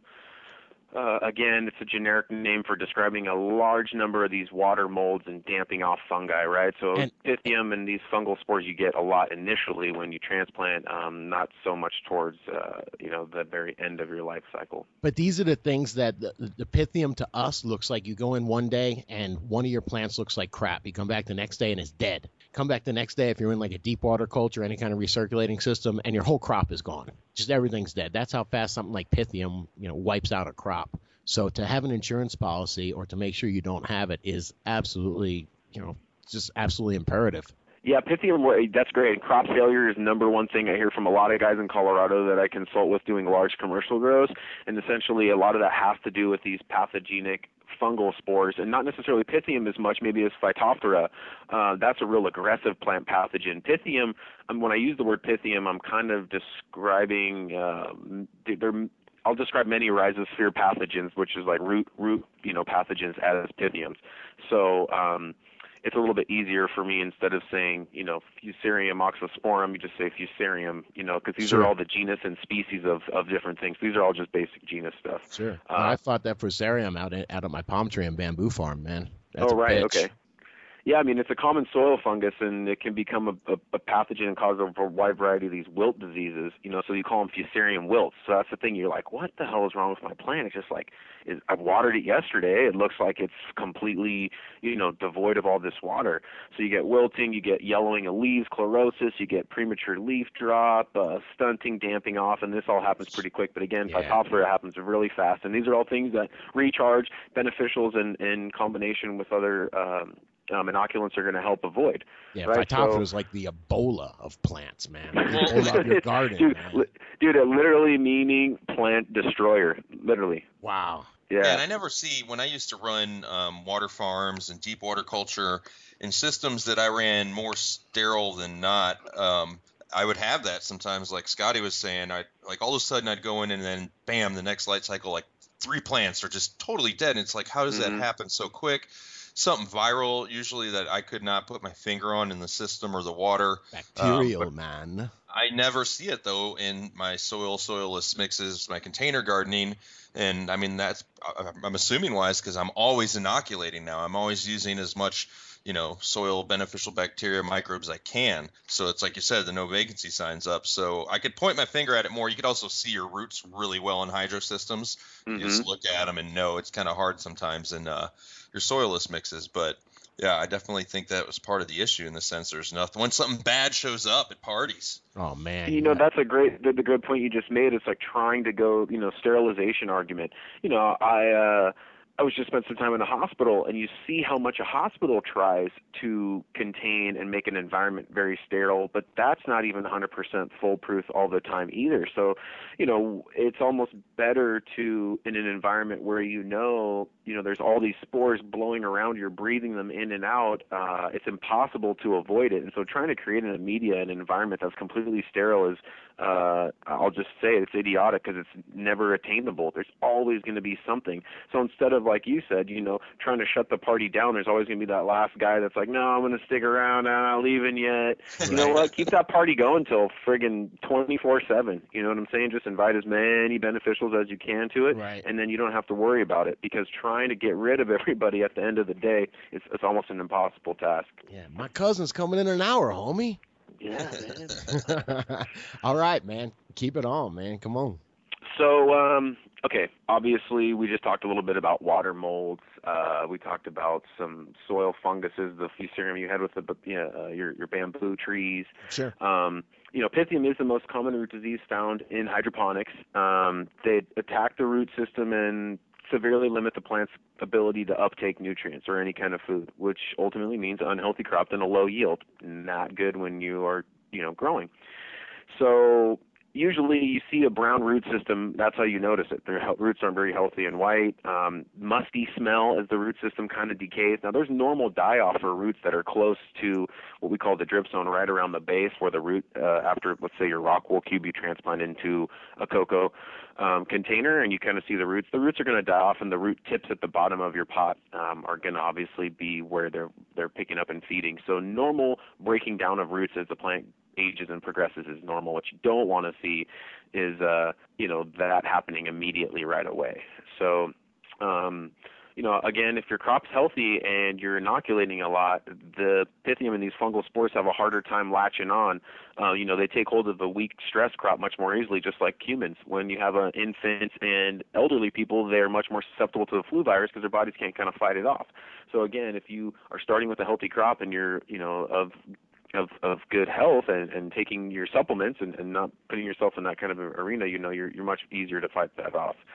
Yeah, it sure does make sense, man. Yeah, you see it everywhere in nature. You just look at nature. I mean, it's how it works. The survival of the fittest, and when something bad comes, you should be healthy to handle it. So. So again, Pythium are water molds. So untreated water, this is for growers that are maybe doing depot scenes or that are just like, finding their stream or dam water and sometimes even like well water. They're high-risk products because of these water molds in it. So if you're going to use that, you got to sterilize it prior to use. And again, rainwater too should really be treated because of the likelihood of it collecting like wind-blown soil and all these contaminants again that are blowing all the way around. So how do we control these things? The few main strategies are just increasing the level by addition of these antagonistic microorganisms. And again, these are the fighters of them that we're talking about. Using a mix of these microorganisms that kind of complement what media you're using, and then again amending the substrates and nutrient to favor the development of these.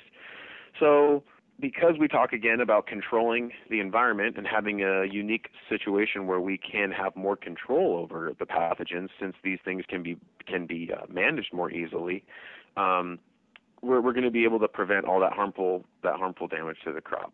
So, I think we'll talk about it real quick. So competition for nutrients. People say, oh, don't use that because these certain nutrients are killing off, your beneficials. It's not helping. Yeah, I always hear that, man. Well, I always hear salt kills, I always hear salt kills. Certainly anyway, I'll let you go.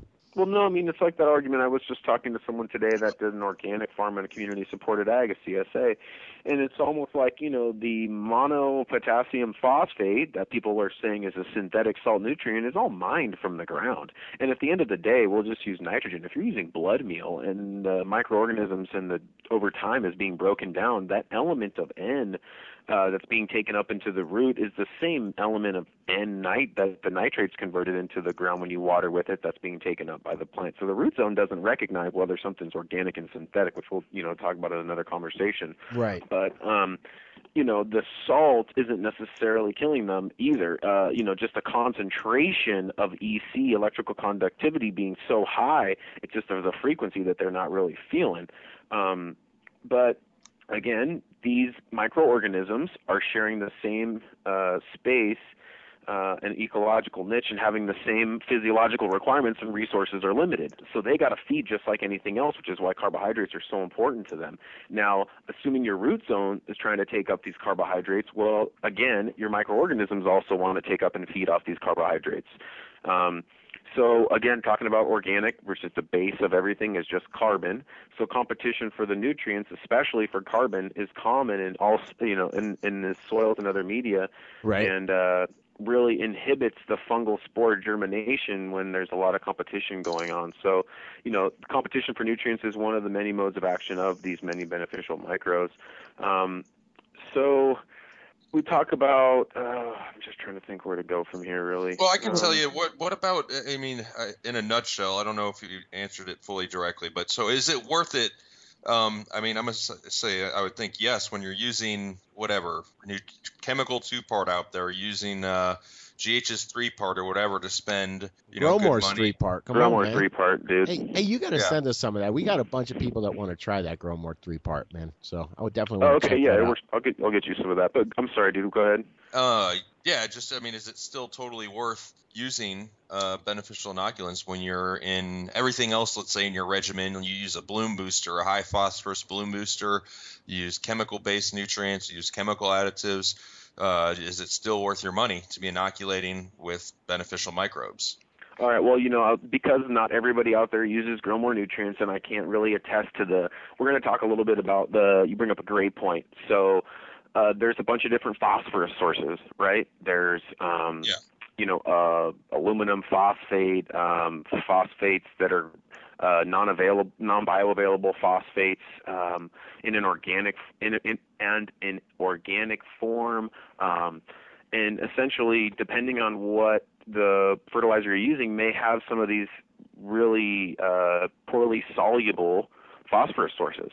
So another really key function of these fungal spores is they increase the uptake of this poorly soluble P sources, right?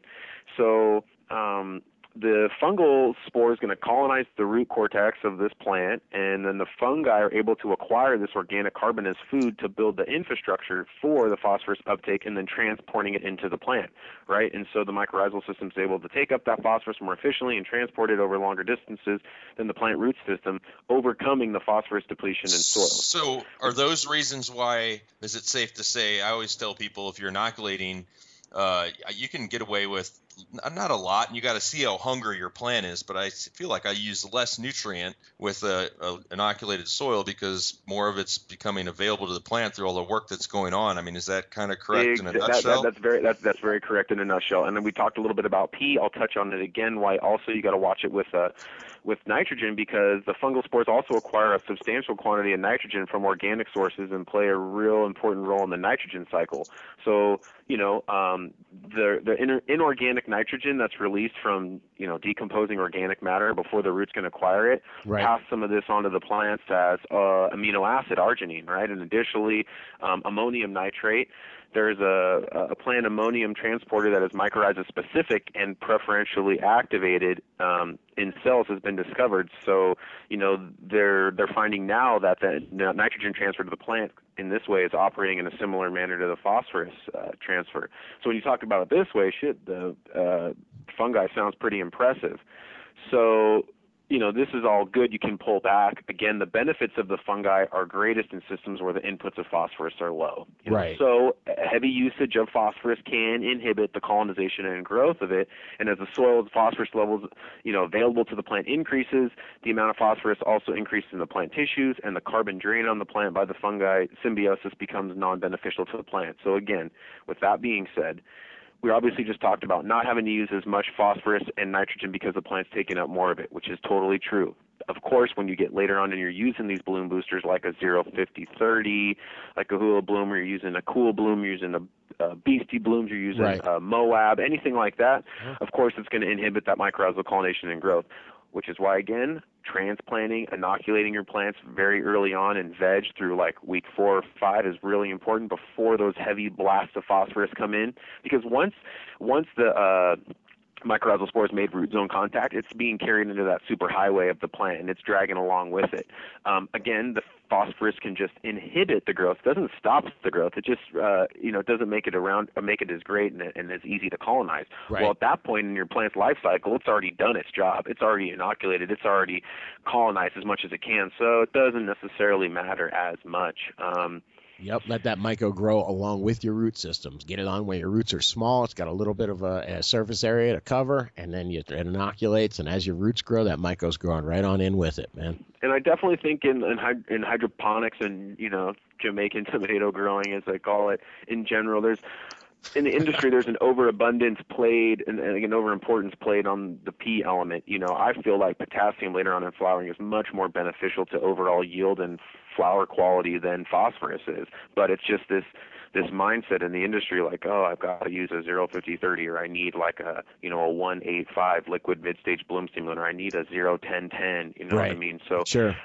That's just kind of what we deal with, and again, dealing with a lot of people in ag, you try to tell them, hey, you shouldn't be using XYZ. Well, I'm going to use it because my daddy used it and my grandpa used it, and it just works for them and it works for me. Sure. It's like, all right, that's good. So when you learn how to grow, and your Don Juan de grower says, hey, this is your feed schedule, this is that, and it works for you, most likely you're going to continue to use that and really not hear anything anyone else says because, it works for me. Well, again, with the price of produce going down and the, ability to compete, you got to really pay attention to what your inputs are because of the costs.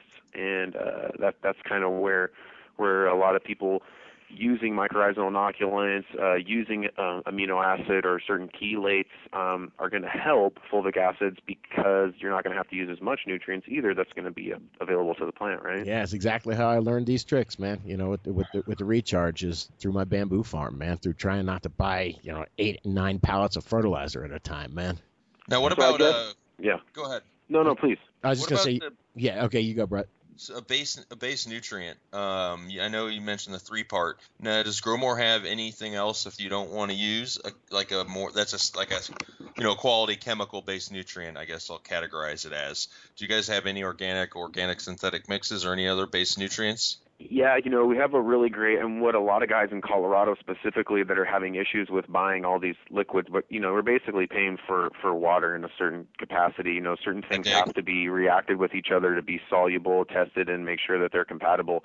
I used to work on a hydroponic lettuce facility, and we had few stock tanks. So I was mixing calcium stock A and stock B tank, and then an acidifying tank for the third tank. So I'm mixing all these raw salts. Calcium nitrate, potassium nitrate, magnesium sulfate, monopotassium, monopotassium phosphate, all these sorts of things, right? Well, trying to mix your own salts can get kind of tricky. And again, if you want to create a 0-10-10 Maxiplex, I can't think of what the name is. Is Seagrow dry organic?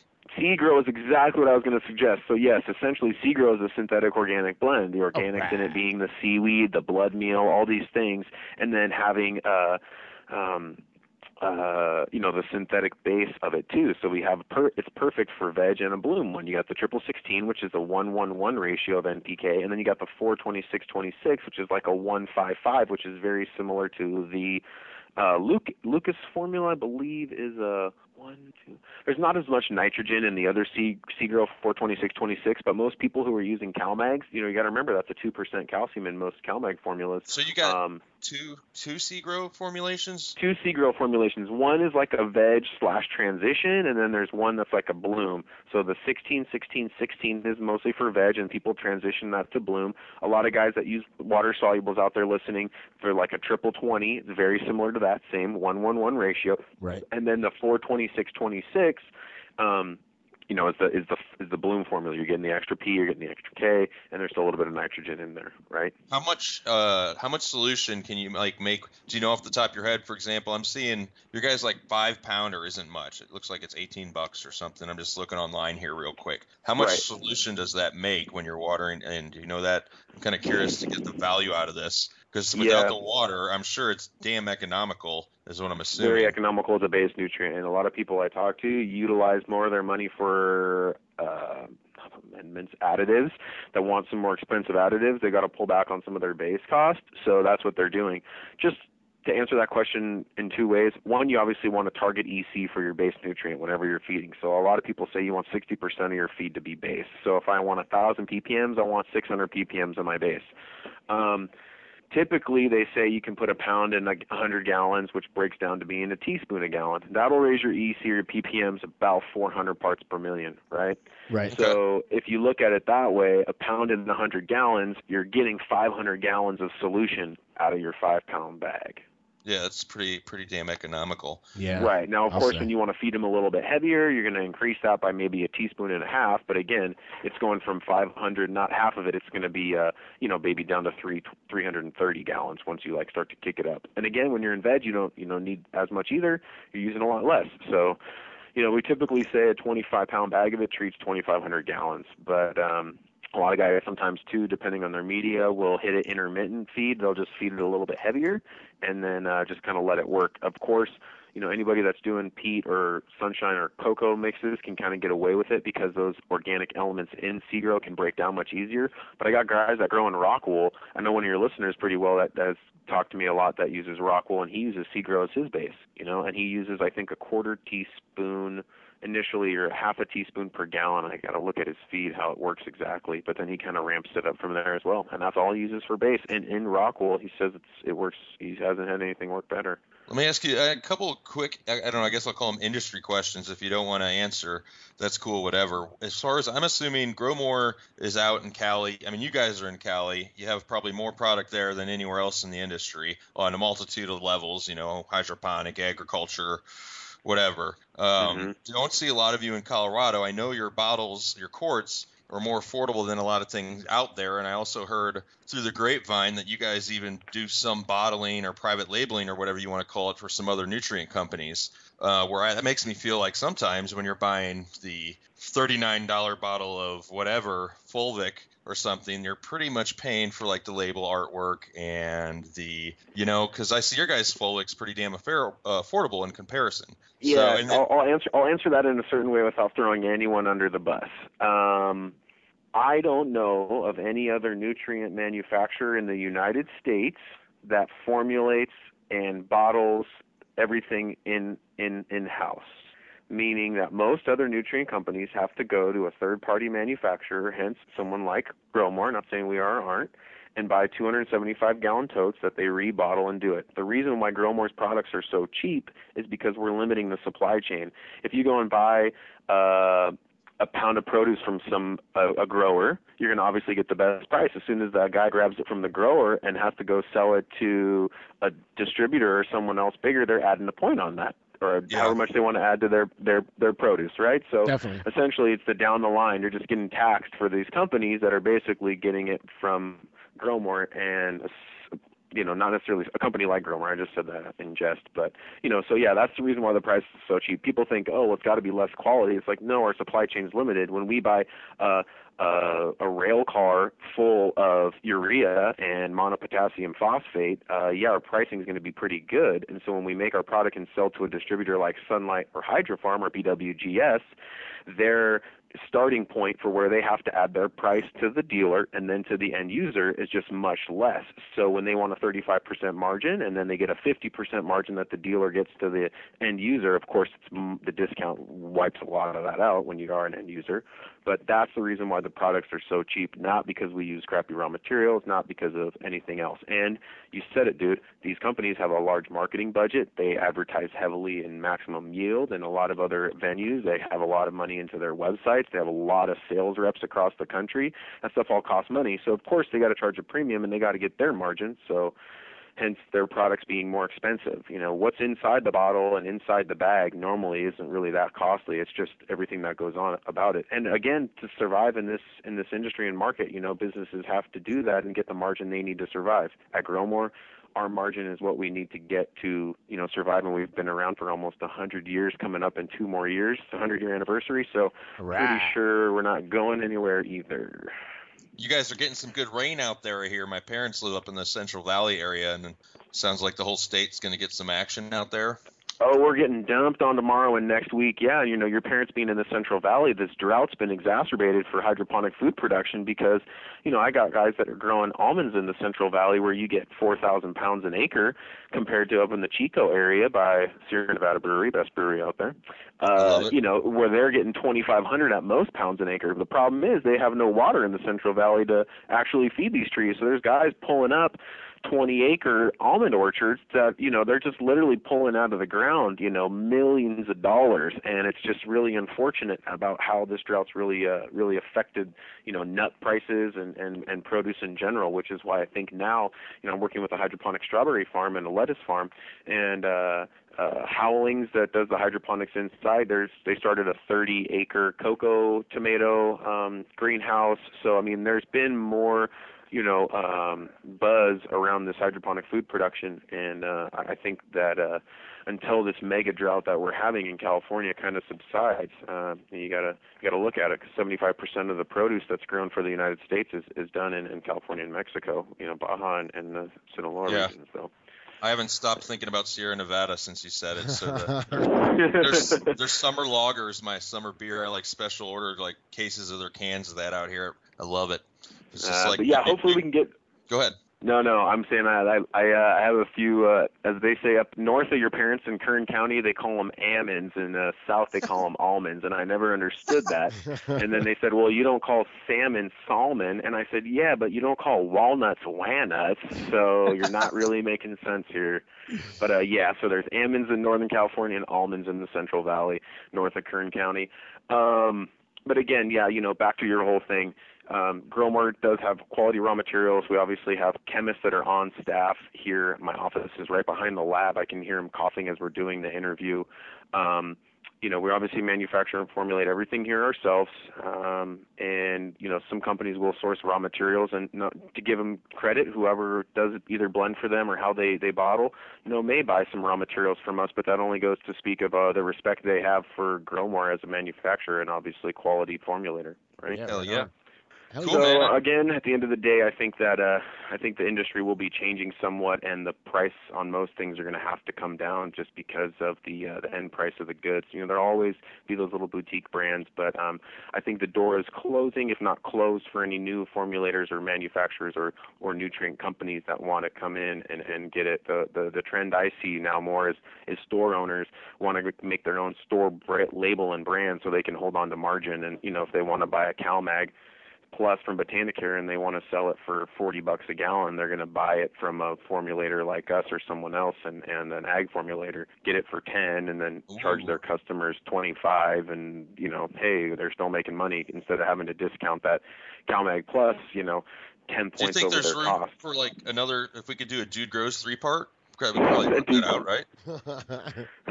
right? Dude Bloom, man. Dude Bloom. Exactly. Love Word. it. But so I guess we're going off topic. I'm sorry. So, again, hydroponics in general and the fungi, obviously the research shows that the benefits are greatest, where there's a little bit, not as much phosphorus. So, again, inoculating early on is really important. Hey, what's up with the trichoderma, man? I wanted to get you change your tack to trichoderma because there's so much controversy about it. And I'm sure because there's big companies like BioWorks and whatnot that have made their living on trichoderma species, man. In big ag, I'm saying trichoderma is very useful, and specific strains of it are absolutely valuable, man. So what's up with it?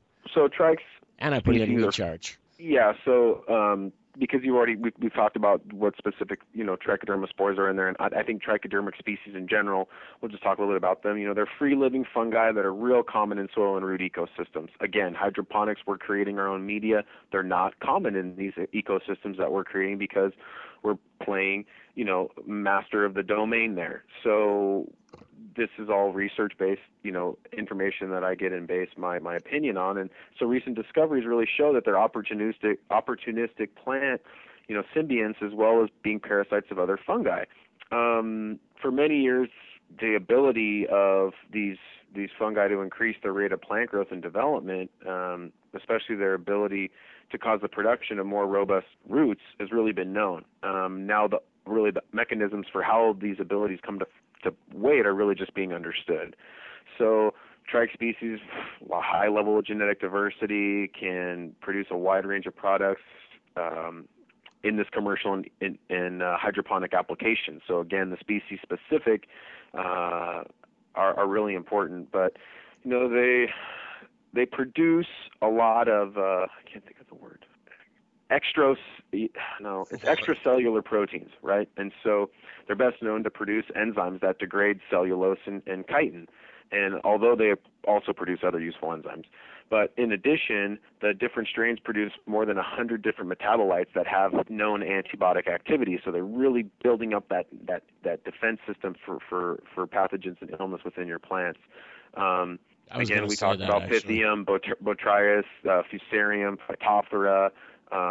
The few specific species that are in recharge, they are used as a biological control agent in ag and in nature against those pathogenic fungi I just talked about. Right. So putting the warriors in there. Absolutely. Yeah, and I guess certain strains of them are highly, rhizosphere competent. They're able to colonize and grow on roots as they develop.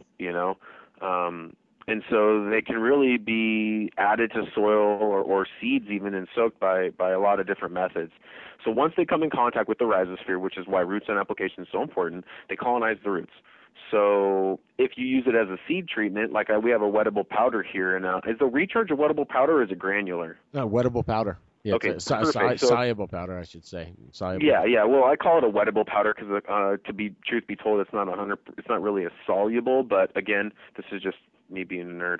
So the wettable powder, if you're going to use it as a seed treatment, what happens is they colonize root surfaces even when the roots are below the casing of the seed. It's pretty crazy, right? Wow.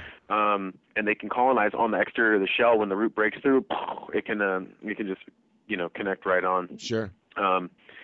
Yeah, that's how these guys are getting such effective. When they use all these inoculants in big ag, for the most part, from what I've seen, they inoculate the seeds, and they do tens and hundreds of thousands of seeds with a couple pounds of these products. Man, it's pretty amazing. But again, the trichoderma doesn't really have an effect or limited application in biocontrol of pathogenic bacteria. And a real quick explanation of that gets back to what I was saying about colonization, is that bacteria generally have a faster growth rate and multiply faster than fungi. Right. So you can't the pathogenic bacteria is outpopulating and outcompeting whatever the fungal connection the trichoderma can help with. So again, it's really important that understanding a broad spectrum approach to preventing these plant pathogens is supposed to be incorporated. And so both beneficial bacteria and fungi are likely ideal, but you definitely want to inoculate initially with fungi and then kind of back it up with bacteria.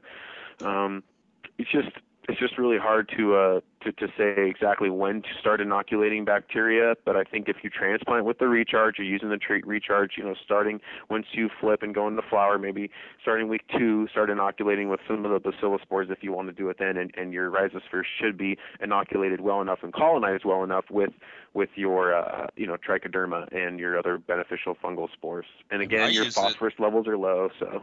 Yeah, I use it as soon as I have roots. Yeah, me too, man. It blows up veg, just big leaves, deep green, a lot of, what do they call them, nitrifying bacteria, or, delivers a lot of nitrogen. I don't know, I love it in veg. I use it from probably, rooted clone all the way to probably week 5. I'll start cutting it out at week 5. Same as me, man. Yeah. I figure if it's got the mycorrhizae in there, I might as well start using it once I see roots, so I like it. Yeah, I got no problem. No, hit it, Jake. No, so obviously the trichoderma is penetrating the cells of the root system, and it puts a response, triggers a response in the plant that walls off everything else. It encloses the trichoderma in the cells and prevents it from getting any further into the living root tissue. And so when it triggers this response, the plant's natural defense mechanisms activated, and that's when the systemic resistance induced. And we talk about SAR all the time, as far as creating, triggering the plant to put its defense factors, which increase, oil and resin producing glands and a lot of other symbiotic relationships. So, wow, that's interesting. Yeah, so even though the trichoderma has gained early entry into the plant tissue, it doesn't cause any disease or damage because both the plant and the trich benefit from their symbiotic relationship. Right. And, right. The plant gets protection while the trich receives an ecological niche and food from the plant because, as we know, the root exudates, the sugars, the carbs, all the other things that are being shot out by the root system are obviously being fed simultaneous by the trichs that are inside the root zone. So it's real interesting, cool shit. Yeah, definitely is, man. Like I said, I don't pretend to understand it. I just know what works. Well, obviously the trichoderma species are going to grow and proliferate best when there's abundant, healthy roots. So that's why it's important. People say, "Oh, I just transplant when I inoculate. I inoculate when I transplant, and then I just kind of let it go because it's already attached to the root zone." Right. Well, obviously they've evolved, numerous mechanisms to attack other fungi and enhancing plant regrowth. So why wouldn't you want to inoculate and create the most diverse microbial population you can in your root system? We have so much control in this environment, as we talked about earlier. Control it even more, Yeah, I don't think you can just inoculate once, man, and get real big benefit from it. Not with all the chemical fertilizer we're dumping on there, all the high phosphorus and nitrogen. No way, man. Right. So I guess in hydroponic settings, the viability and benefits of the trich, the trichs are some of the most effective beneficial microbes in hydroponic settings. So I agree. I guess there's certain trich species that don't really control or eliminate all these pathogens, but there's certain trich species that aren't in. I'll just say this: there's certain trich species, there's a couple that aren't in recharge that actually eliminate all pathogens in inorganic and organic media, which you really don't want to put in your system because they just overtake everything. They're like the Shaquille O'Neal on the basketball court, just dominating everything else that comes through, just putting their hand above the rim and like, nope, you're not coming in. Right. Now you want to balance, man. Yeah, you definitely want to balance. So, it's again, just to conclude, the trichs are really shown across a wide range of studies that I've looked at to be effective biocontrol agents. Certain strains of it, the Harzianum. What are some of the strains that are in recharge again, just for your listeners to remember? Ricei and Harzarium. Yeah, okay, Those so are the two. especially... I've only got 2, and I've got 250,000 of each. Not too shabby, but specifically the Harzanium are demonstrated to really increase the uptake and concentration of a variety of nutrients. So more specifically, copper, phosphorus, iron, and manganese. We were talking about beneficial fungal spores in general with the phosphorus uptake, but again, that specific trich species helps. And so I don't know, man. Increased uptake really is just improving all other plant uptake mechanisms and all the other metabolism, the metabolites that are going on in there. Yeah. So it does make sense, man. It does make sense. Believe it or not, I am following you, Jake. No, so I can tell you my sponge is full, man. It's like I just got out of class over here. I mean, well, do you want to talk a little bit about trich and cocoa real quick? Yeah, I kind of thought we can always take more. So I guess, inorganic substrates, we'll talk about cocoa, are more effectively colonized by bacteria, while organic substrates are more effectively colonized by fungi. So while Trichoderma species have been shown to establish and proliferate in a wide range of mediums, colonization may be greater in organic mediums such as cocoa coir. So when cocoa coir and rockwool were compared with after inoculation with that Harzianum, it was found that what did they find? It was found that the colonization was greater in the cocoa, while the rockwool contained the highest amount of this Pseudomonas bacteria.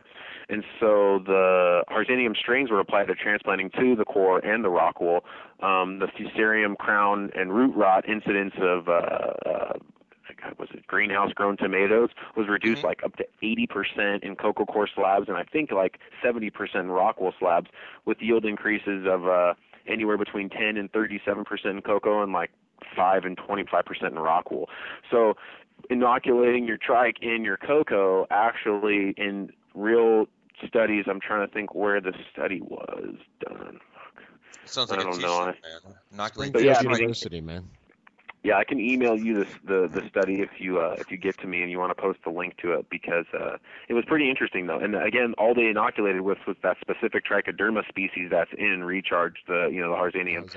And again, you talk about that increase in yield and any materials that are high in the lignocellulose are the organic media, straw, wood bark, cocoa fiber. So this really makes cocoa an ideal environment for recharge. But don't let that discredit rockwool, because it showed in that study with the greenhouse tomatoes that it still helped. Yeah, exactly. So don't let someone turn their nose and say, I just want to run a sterile environment. Well, you can run a sterile environment, or you can increase your yield 5 to 25%. You choose. Well spoken, my friend. Well spoken. Right. So, again, the last thing I want to touch on, Scotty, is the optimum temperature for trikes, too. A lot of people put chillers in their water because their rooms get really, really hot. And just like any other living thing, the Trichoderma species have temperature, optimum temperature for rapid colonization and bioactivity. So for most of the commonly applied species, and one specific to recharge, this is about like 75 to 85 degrees, with about 80 degrees being ideal. So if conditions are too cold, though, the colonization of the trike's going to slow and even cease. If it's too warm, they die back, and the trike may become out-competed, leaving the door open for other forms of microbial species to take hold. Yeah, I think I'm getting it, man. And that's why you can, where I couldn't run deep water culture with no chiller before, with a ton of recharge, I can run, a ton of Trichoderma in the mix. I can run a deep water culture system with aeration and circulation, but no chiller, and I can run temperatures into the 80s and still not getting any kind of, fusarium or any kind of rots. So it's pretty amazing. Because of course the trikes at that point are really colonizing, and it's the environment, the window that they like to have. So that's the culprit, though. I was always wondering. I knew there was something in there that was keeping the the wolves at bay, so to speak. And yeah, I think it really is. I'm leaning towards the Trichoderma being the real determining factor there. A lot of people too, just so we were talking a little bit about Pythium before, I think a lot of hydroponic growers attribute that root browning disease to these Pythium waterborne pathogens, when really one of the major causes of the root browning is just the root zone oxygen starvation, usually caused by overly warm or waterlogged media. If it's just saturated in water, there's not enough oxygen traveling through there, and the dissolved oxygen saturation point is too low for them to do it. So nutrient salts don't leak into the roots of the plant. Nutrient uptake is an active process which has, relies on a lot of factors, and one of which is satisfactory levels of oxygen being available to the roots of the plant. So roots are pumping the nutrients from outside the root to the inside, where they're taken up and transported to the leaves, and this process requires energy, hence photosynthesis, and the roots get their energy from respiration. Respiration requires this energy, which is achieved by burning sugars, carbohydrates, kelp, fish, molasses-based glucose and fructose sweeteners, not the sucralose-based sweeteners. I don't want to name any companies' names, but most of the watery sugar sweetener products are all sucralose based, right? And unfortunately, the roots and the microbes can't, they need sucralase to break it down into a usable sugar form for them. So you're creating another step in a plant's short life cycle, and the enzymes just sometimes don't even care. They don't want to waste it. Right. So then obviously part of that sugar is made in the leaves by photosynthesis. and transported to the roots. That's how they get the sugar, to power those nutrient pumps when it's not supplied by us. But again, we're controlling the environment. We want to supply as much efficient energy burning as possible instead of letting it all up to the plant. Yeah, I mean, you got to set these things up to when you just can't throw them, great quality food if the environment isn't right, or even like with the oxygenation, what you were talking about in the root zone. It's like somebody, giving you one of those Kobe beef steaks while you're choking, you know what I mean? Or, or while, your mouth and nose are duct taped, good luck, man. Well, we just talked about photosynthesis, and the sugars are made in the leaves and they're driven down into the root, which is why we talked about those root exudates, and those are the roots are shooting those things out when they're brought. But unlike sugar, we're on the oxygen we're touching on that right now. So unlike sugar, oxygen is not transported from the leaves to the roots, which really means the roots got to get their own oxygen, right? So Sure. if the roots can't get sufficient amount of oxygen because of excessively warm water or nutrient, or because there isn't enough airspace in the growing media, they're too tight, their pumping capacity is totally shut off, and the result of this is the plant becomes starved of all that nutrition. So there's a lot of factors that determine dissolved oxygen levels in water, and this is really catered a lot to your DWC growers too.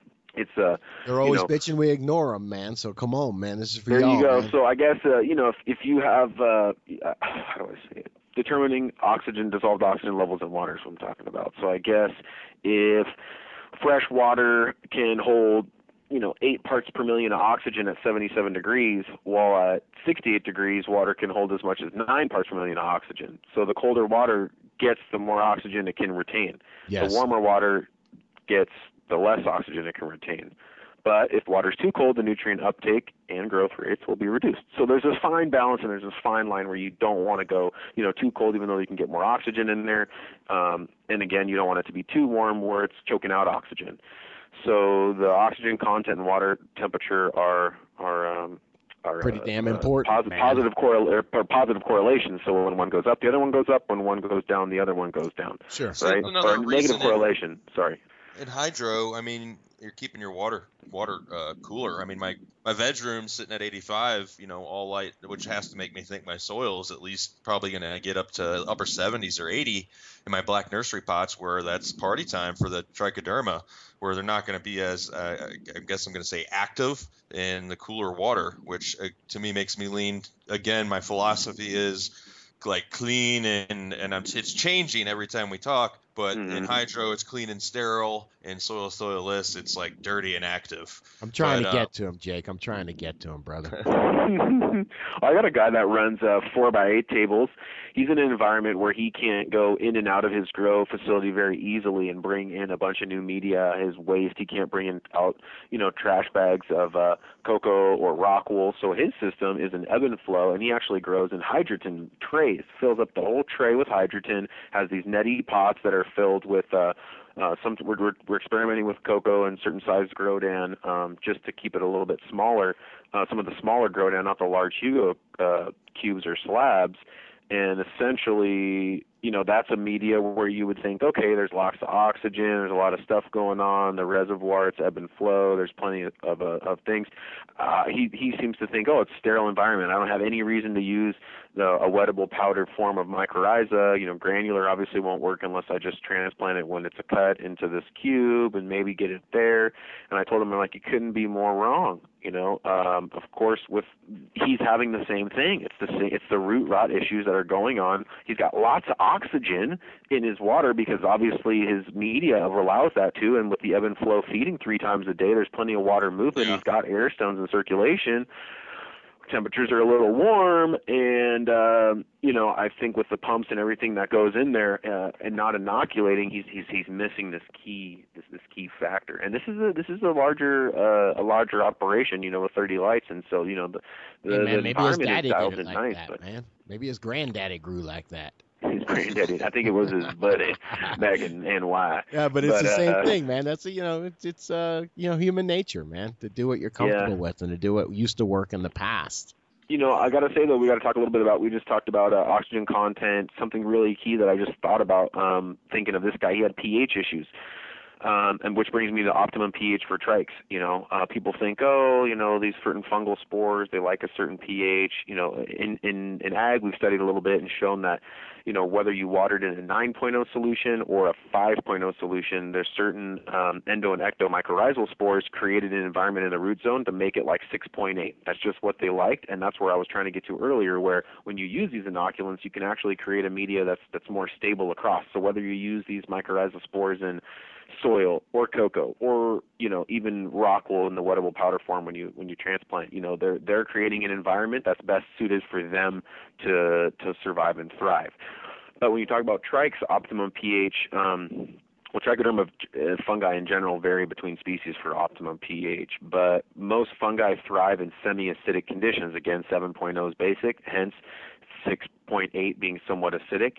The cellulase production by Harzenium, which I keep bringing this up just because it really relates to recharge, is really demonstrated at pHs of like 5.2 to 6.2, with 5.5 being the ideal. Once you get over 6.0, it reduces that cellulase production, and therefore it's advisable, from my perspective and anyone that I've ever talked to, that the optimum pH for trikes and hydro is like 5.6 to 5.9. I would say 5.5 to 6.0. Some guys say keep it at 5.8, and some dudes do it at 5.6. But really 5.5 to 6.0 is an optimum pH for the trikes. Whether your media is that or your solution, you could water in your solution at I know guys that have their cocoa and smart pots, they water in at like maybe 6.0, but when they test their runoff, it's coming out at like a 5.5.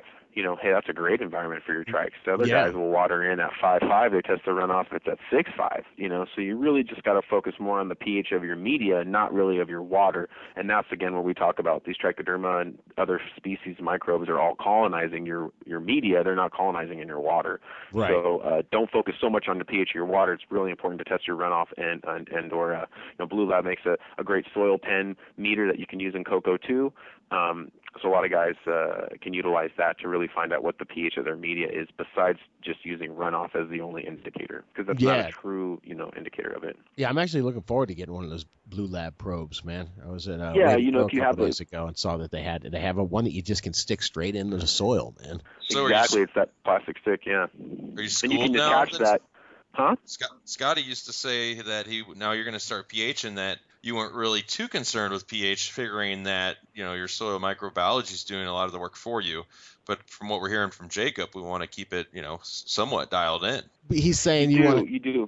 Yeah, you want to have it somewhere between 5.5 and 6 is what I'm getting. Yeah, 5.5 to 6 is for trichoderma species specifically, right? We're not talking about mycorrhizal fungals. We're not talking about bacillus or anything else, right? We're just talking about trike. So people that are using recharge initially on, it should be important to keep your media's pH around that for an optimum, production and cellulase benefits. So we're talking about enzymes again, which ties into the biocozyme and other products. If you're using an enzymatic formula, this again is really helpful for that. And that's why typically enzymatic formulas are more acidic than not, because of their an ideal environment for the enzymes that are floating around in the solution.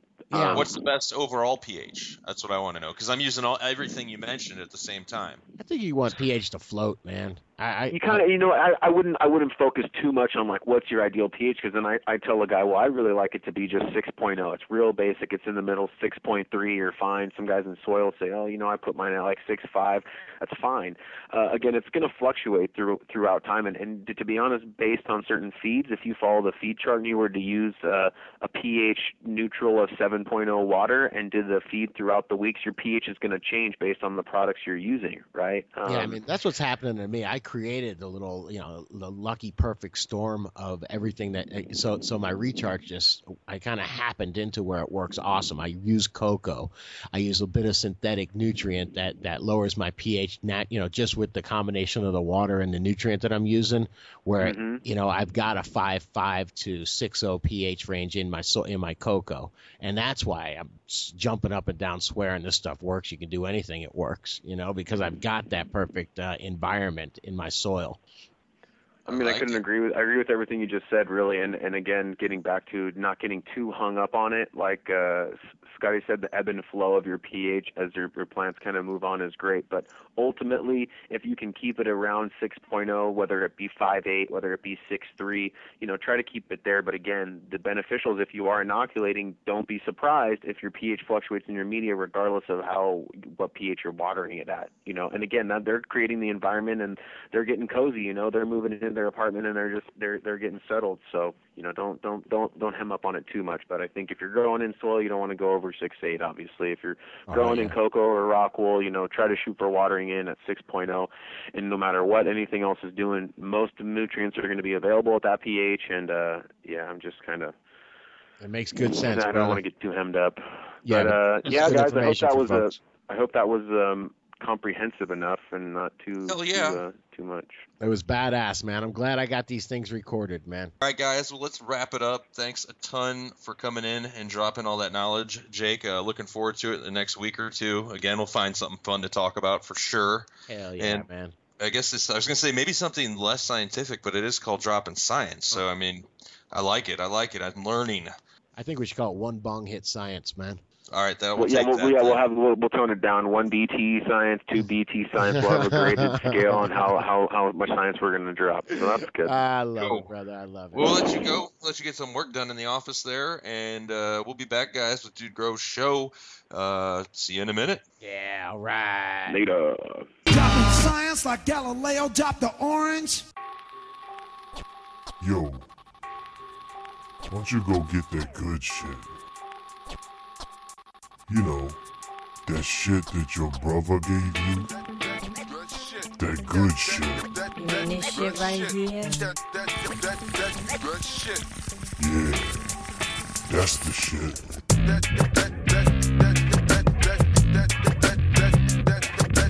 This shit right here. Yeah, that's the shit.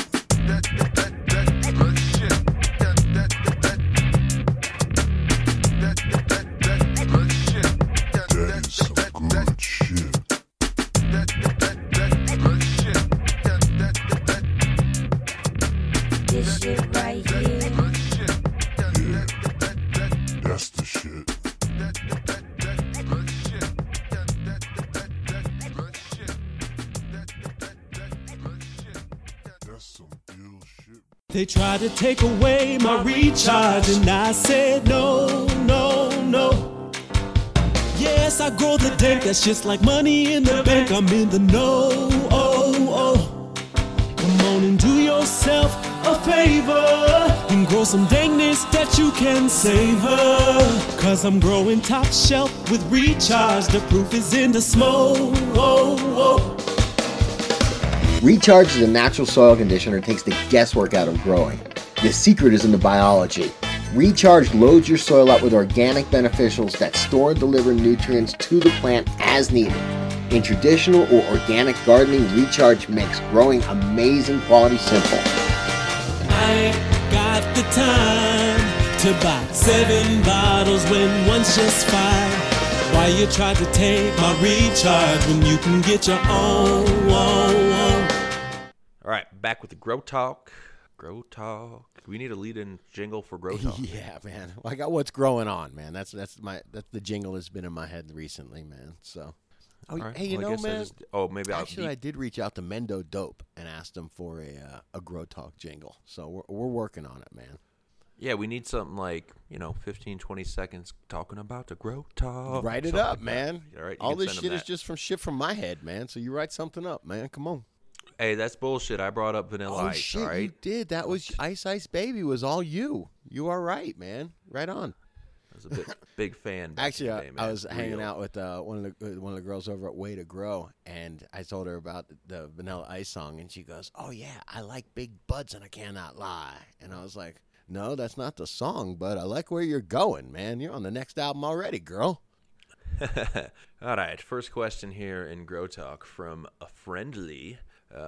Basically running into the how can you not like a guy named Friendly? Okay. There was a dog the other day. I was at this person's house, huge, like maybe a Great Dane, Like when it's just standing on all four legs, it was like up to my damn chest. And then when you'd sit down, it'd come get like right in your face. Not hyper. It'd come like it just stand there, like with its nose, like an inch from your nose. And they're like, it was one of those owners wouldn't like scold its dog, be like, if you ignore him, he will not do that. And it's like, okay. But it took like 5 minutes. And I'm like, what's this dog's name? They're like, Happy. So it's Happy the Great Holy Dane. shit. It's like, all right, how can I hate Happy? Yeah. Just like Happy Gilmore, man. It's fucking awesome. All right, Friendly is asking, remember back when you're starting out and your money was funny or broke, if you will?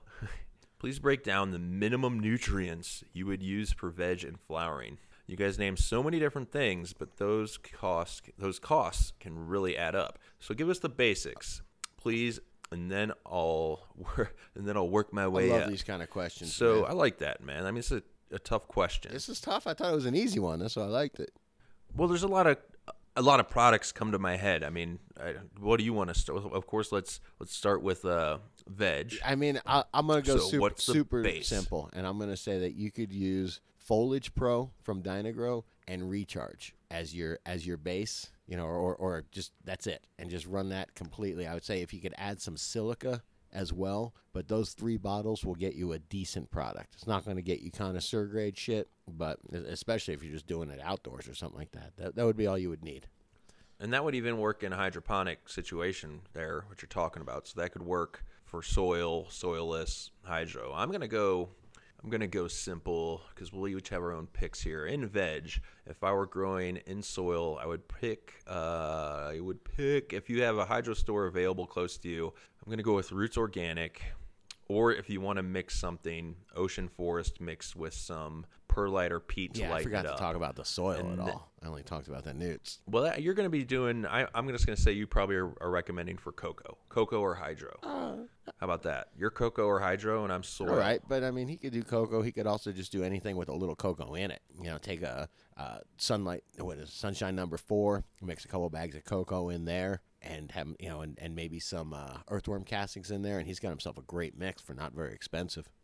Yeah, and you can go. I mean, don't get me wrong. Roots Organic mix does have plenty of cocoa in it, as well as some of the other mixes I like. Mana Mix from Vital Earths. I've used Coco Loco from Fox Farm. That's a mix of cocoa and forest products and all kinds of different shit. But if I'm using, let's say, the Roots Organic mix or another mix that has some enrichment, always remember on the cheap, usually the first couple weeks, your plant, let's say you're transplanting a 1 gallon into a 5 gallon. At least the first 10 days, you really don't need to use much nutrient, if any. If you do, use it at quarter strength. And your plant's not going to suffer from that. And then we're going to need a big base. What do you think, Scotty, about the fish from Grow More as a base in veg? You could definitely use that, man. A 511 fish. Yep.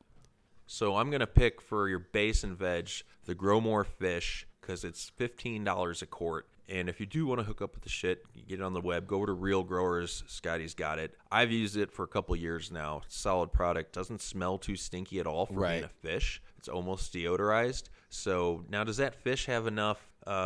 Does it have any CalMag in it? Like, do you think we're going to need to? And that's called. I think it has some seaweed too. So do you think that's going to cover our basis for CalMag and like your micronutrients needed? I don't know. I've never grown with so little. That's why I recommended something like the Foliage Pro because that's like an all-in-one. Foliage Pro. The reason it's got that weird name is because it was meant for the indoor foliage industry, like the guys that take care of the office plants and things like that. So they could just have one simple bottle that they could keep and water all stages of growth with. Well, I'll stick with just using the fish, and I'd say it's one of those things where I'm going to guess with the seaweed in there, it's going to have enough of what you need on your micronutrients and then your CalMag. And what you do in those situations on a budget is just you learn how to look at your plants. And a lot of times, people with good base nutrients won't see the deficiencies because there's enough in there unless you're growing an aggressively hungry strain. And then at that point, sure, go pick up some CalMag, but don't pick it up before you need it. But if money is funny, man, just pick yourself up a dozen eggs, eat the eggs every morning, and take the eggshells. There's your CalMag right there, man. There you go. So my pick for veg, I'm going to do 2 products. It's going to be the fish, and it doesn't have to be Grow More, guys, but it's a good fish and seaweed mix. A quality My pick was Roots for now, an enriched soil, so when you plant into it, you don't have to use any newts for a while. And then I think I'm going to go also with, so we can have 2 bottles in veg, an enzyme. I really like enzymes.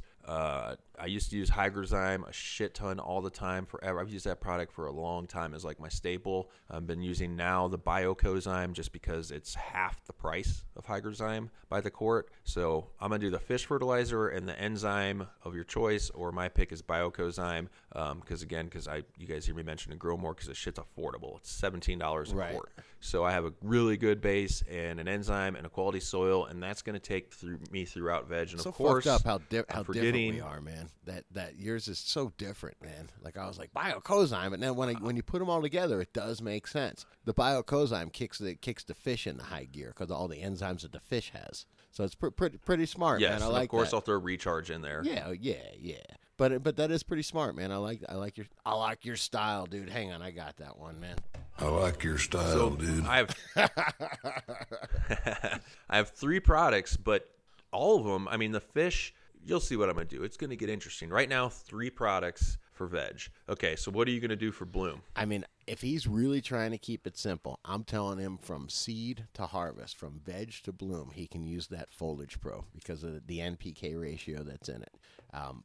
Foliage Pro with Recharge with some silica, and I would just run that the whole What way about through. the nitrogen in it when you're in bloom? Yeah, I can just tell you that it works, man. I mean, I run a little bit of nitrogen. You're gonna, like I said, you're not gonna get connoisseur quality, man. It might be a little leafy. You might get a little bit of foxtails on there, but you'll get, it's really cheap and really easy to do. That's what he was asking, right? A very simple. What's the NPK on that? Do you know? I don't. I think it's a 3. I know it's like a 3-1-2 ratio or something like that.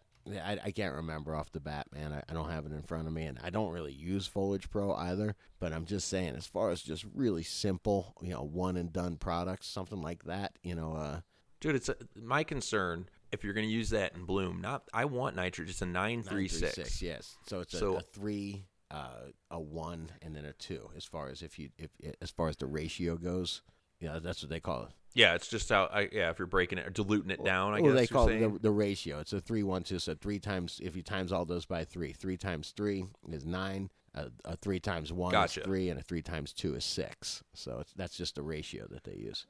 I'm all for nitrogen the first month of bloom, and I've actually caught myself cutting it out too early plenty of times on the sativas that grow longer, bloom longer, Right. I should say. But I'm not saying I don't believe you, but I'd be hesitant in using that product in prime flowering as far as week 6 and some a week, like the first half of week 7. Right. So And look, I'm not saying there's a reason why I use 10, 11, 12 bottles, man. You know what I mean? Because I'm trying to do something very specific. I'm trying to come up with the best product I possibly can. But if things are simple, and you're trying to come up with this, maybe there is no grow store around. Maybe you're going to order a $15 quart of Foliage Pro on Amazon, a $30 8-ounce Recharge, and then a $15 quart of Protect. You know what I mean? And what do you got? You got $50 into $60 into your nutrients for the whole harvest. So your bloom in review was the same. Your Same Foliage shit. Pro Yeah, Recharge, same shit. And then was there something else? Just silica. I would use the silica as well, some kind of silica. Okay. Yeah, that's it, man. Boring. So, I mean, I ain't telling you that's the best solution. I'm telling you that's where it starts, man. That's the very basics. That's when you just want to get somebody growing weed. And then from there, man, you'd be like, hey, you know what, man? Try Dynagrow Grow next time and then Bloom the next time after that. And then you can kind of just go from there. But Dynagrow Dave swears that Foliage Pro is better than his Grow and Bloom. That's a one-shot and one-and-done formula. And he knows his shit. So I definitely know he knows his shit. So it's just like some things are hard for me to implement. Like when people tell me I don't need to adjust my pH. It's like one of those habits like I've had for so long. My brain's broken Sure. on not doing it.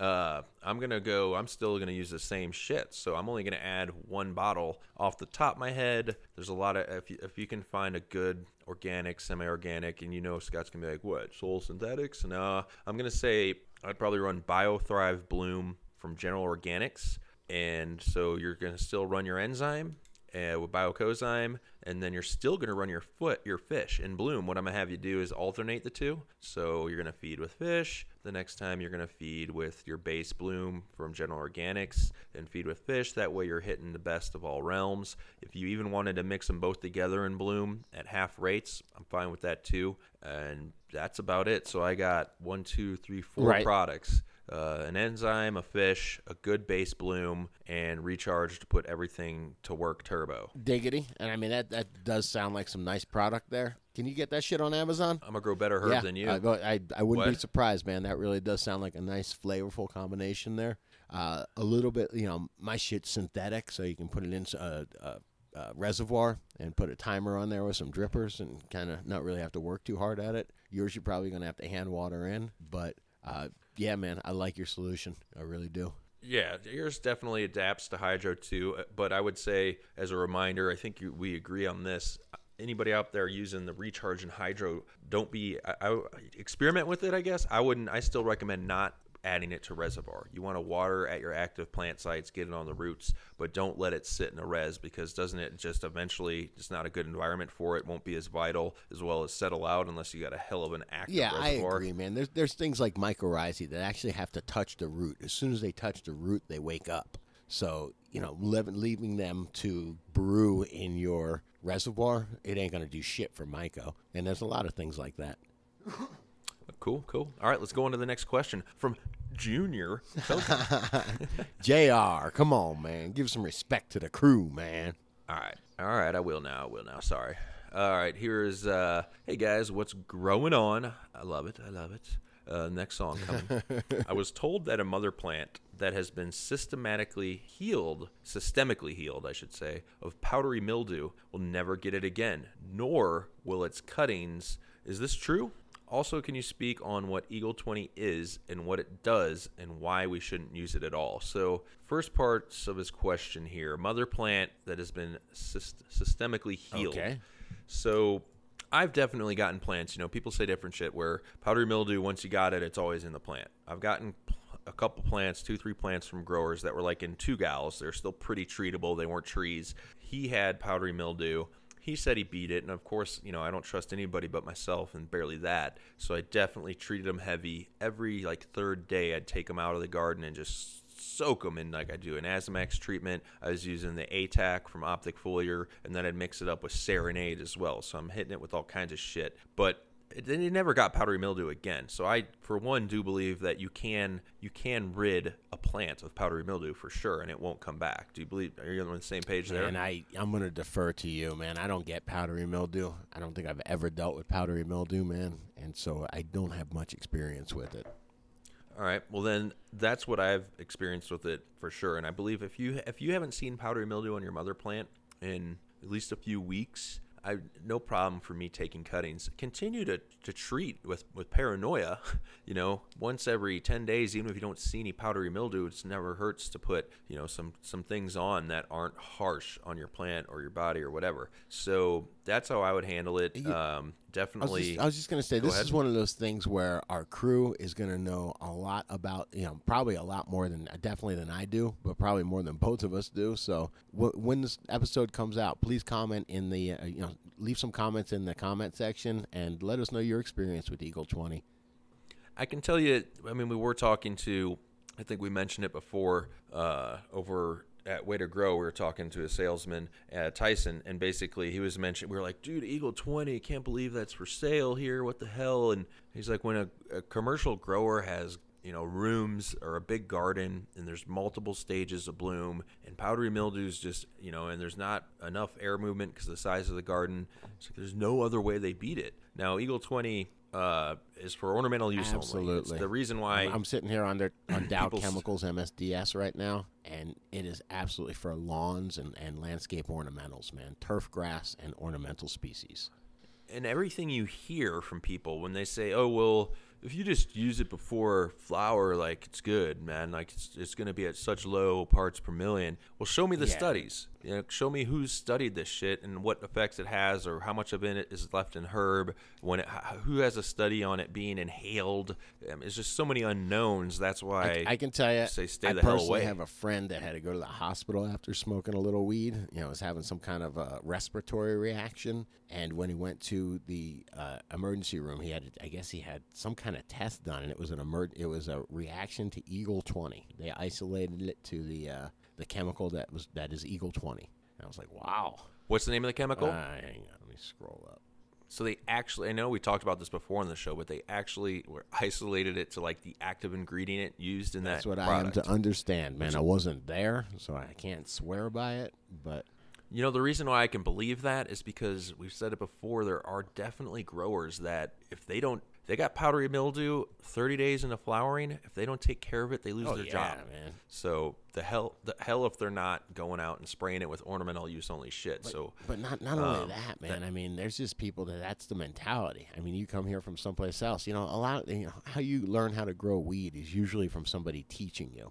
And if somebody teaches you that the move is once a week you go and buy the blue bug bombs and you alternate those with the blacktop bug bombs, and that's how you that's your IPM. And hey, this Avid is really good stuff too. Use that once a week and put imidacloprid in your soil. There's people that are teaching this kind of stuff because it seems like it maybe seems like a good idea. If on the surface, yeah, that stuff kills bugs. I want to kill bugs. You know what I mean? Yeah. Not good. So that I think we nailed as far as not a scientist yeah, I'm so on sorry. it. I don't know specifically. I'm not gonna pretend to know exactly what the chemical composition is. It's an organosilicate and it poisons this way. Blah blah blah blah. I don't know that. What I know is that it's a for turf and ornamental specialty fungicide, and it's a Dow. It's by Dow AgroScience, so it's a a big ag type of product, and this is what they're using to control. Black spot or powdery mildew, things like that on land. When you get your Christmas, how are those big things called? The poinsettias. You ever notice how they're just, they're perfect and all that? I'm sure they've got some Eagle 20 on there because there's, you sure don't want to get powdery mildew on those babies. That's what it's just. Damn, I smoke my poinsettias when they're done. But that's what it's designed for. It's definitely not designed for consumable products. I mean, they would have to test the shit out of this stuff, make sure it doesn't cause cancer, all that stuff. Long-term studies, it costs them a fortune. Word, let's get to the next question. Yeah, man. What you got? Now I'm getting warmed up, man. I got the GDP in me, man. What's up? From Tony. His question today is about feeding schedules. I've heard the dude mentioned on a few accounts that he really doesn't favor using feeding schedules. How or what can you tell me to get on the level to where I know what to give and when? Looking to learn how to be more in tune with my ladies. It's always hard to be in tune with the ladies. It's tough. First thing you do is go study nutrient deficiencies. While you're watching TV, grab the iPad and pull up a nutrient deficiency. Just Google nutrient deficiencies, cannabis, or just nutrient deficiency in general, and you'll see these charts will come up. These guys took the time to do 15 or 20 different pictures of what iron deficient looks like, what magnesium deficient looks like, what nitrogen deficient looks like, and they all have these little, very simple, subtle characteristics, I should say. You'll see little brown spots means this, purple veining means this, a light yellow color means this, and you'll be like, okay. That's how you first can really start to learn, because you got to look at your leaves for the most part. I think your leaves are a really good sign to tell you what's going on. Yeah, and he says, he's broken away from some of the products to be on a specific schedule. He's used some of the show's recommendations, and he's still sticking to the timing of the schedules for feeding, and he has 8 grows under his belt. So that's pretty good. He knows there's always room for improvement, but he says we're still in the dark ages in Kentucky. So a couple things, knowing deficiencies, less in general, less is more, and just when you're using if you're chemically feeding a plant, I think the feeding chart is more important. You're feeding the plant, not the soil. If you're feeding it the way we promote more on the show by using, like I said, such as a fish or some of these organic mixes, and then you have some life in your soil, that's communicating with the plant, and it's getting it what the plant needs and when it wants it. So that's where, because my usage in general on everything I'm using is like a teaspoon per gallon. I mean, that's on the enzyme, that's on the fish, that's on the base nutrient. By having a living soil, you've got this huge buffer. You've just got this huge network of microbes that eat what you put in there and then hold it in the root zone. When the plant signals that it needs it, it's available for the plant. It's bioavailable, man. Yeah, but but that's a huge difference than if you're not using that. Say you're in rock wool and you have no microbes. You're literally just dropping salts that have a reaction on the roots that the roots can absorb, that are in a form that the roots can absorb that nutrition right away. So you're dropping a whole bunch of salts because just a little bit's going to hit the roots. I'm thinking of like the old World War II bomb movies going on when they just dropped a ton of bombs just hoping something would hit, man. That's kind of the same you know what I mean? That's kind of the same strategy, man. And also, how in general, when you're looking at your grow, you usually have a peak veg and a peak bloom. Peak veg is when your plants are it's not right after transplant. It usually will happen, a week after transplant when you go into your new container and all of a sudden your plants look fabulous. You're like, dude, they grew 2 inches last night. At that time, if you want to up, I don't use a ppm meter to measure my nutrients because it's not picking up half the shit anyway because it's organic or natural or whatever you want to call it. I will go from my teaspoon up to maybe if I'm in peak veg and I want to give them a turbo, I'll do like a water or two with a tablespoon per gallon. Same as in peak bloom. When you're in week 5.5 to 6.5, maybe all the way to 7, and your plants look really stoked and you can like, damn, these flowers are pushing. Then you can up and be like, man, I'm going to give a little bit more molasses this time. I'm going to give a little bit more kelp or whatever you're using on your natural nutrients. But you can't do that all the time. And one thing I forget to mention, when I'm doing my teaspoon per gallon, that's pretty low on some of these organics that recommend up to a tablespoon or more. I always have a little top dress, guys, of some type of guano. Like right now, and I do it like once every 10 days to 2 weeks, is a light top dress dusting of a grow guano. And then when I go into bloom here, I'm going to do, after the first 2 weeks, a light top dressing of, I always want to get a little bit of that seeping through, because sometimes I'm just running into my room, and if I'm in a rush, I have to water with plain water or just water with an enzyme. At least I know I'm leaching through some other goodness. Yeah, definitely. So I'm really a fan of that, as well as, which I have to go do. Reminded me that I say it, as I like to top dress worm castings. It's another great way to add shit to your arsenal. Man, you know what I'm thinking though, man? Color, man. Color has everything to do with it. Just like, and it's like a subtle change in color too. Like when you walk up and meet somebody, and if they're fucking pale white, like, that means something, right? That means they're about to fucking pass out or something like that, Somebody's super tan, they look really healthy, right? We always have that, ingrained in us.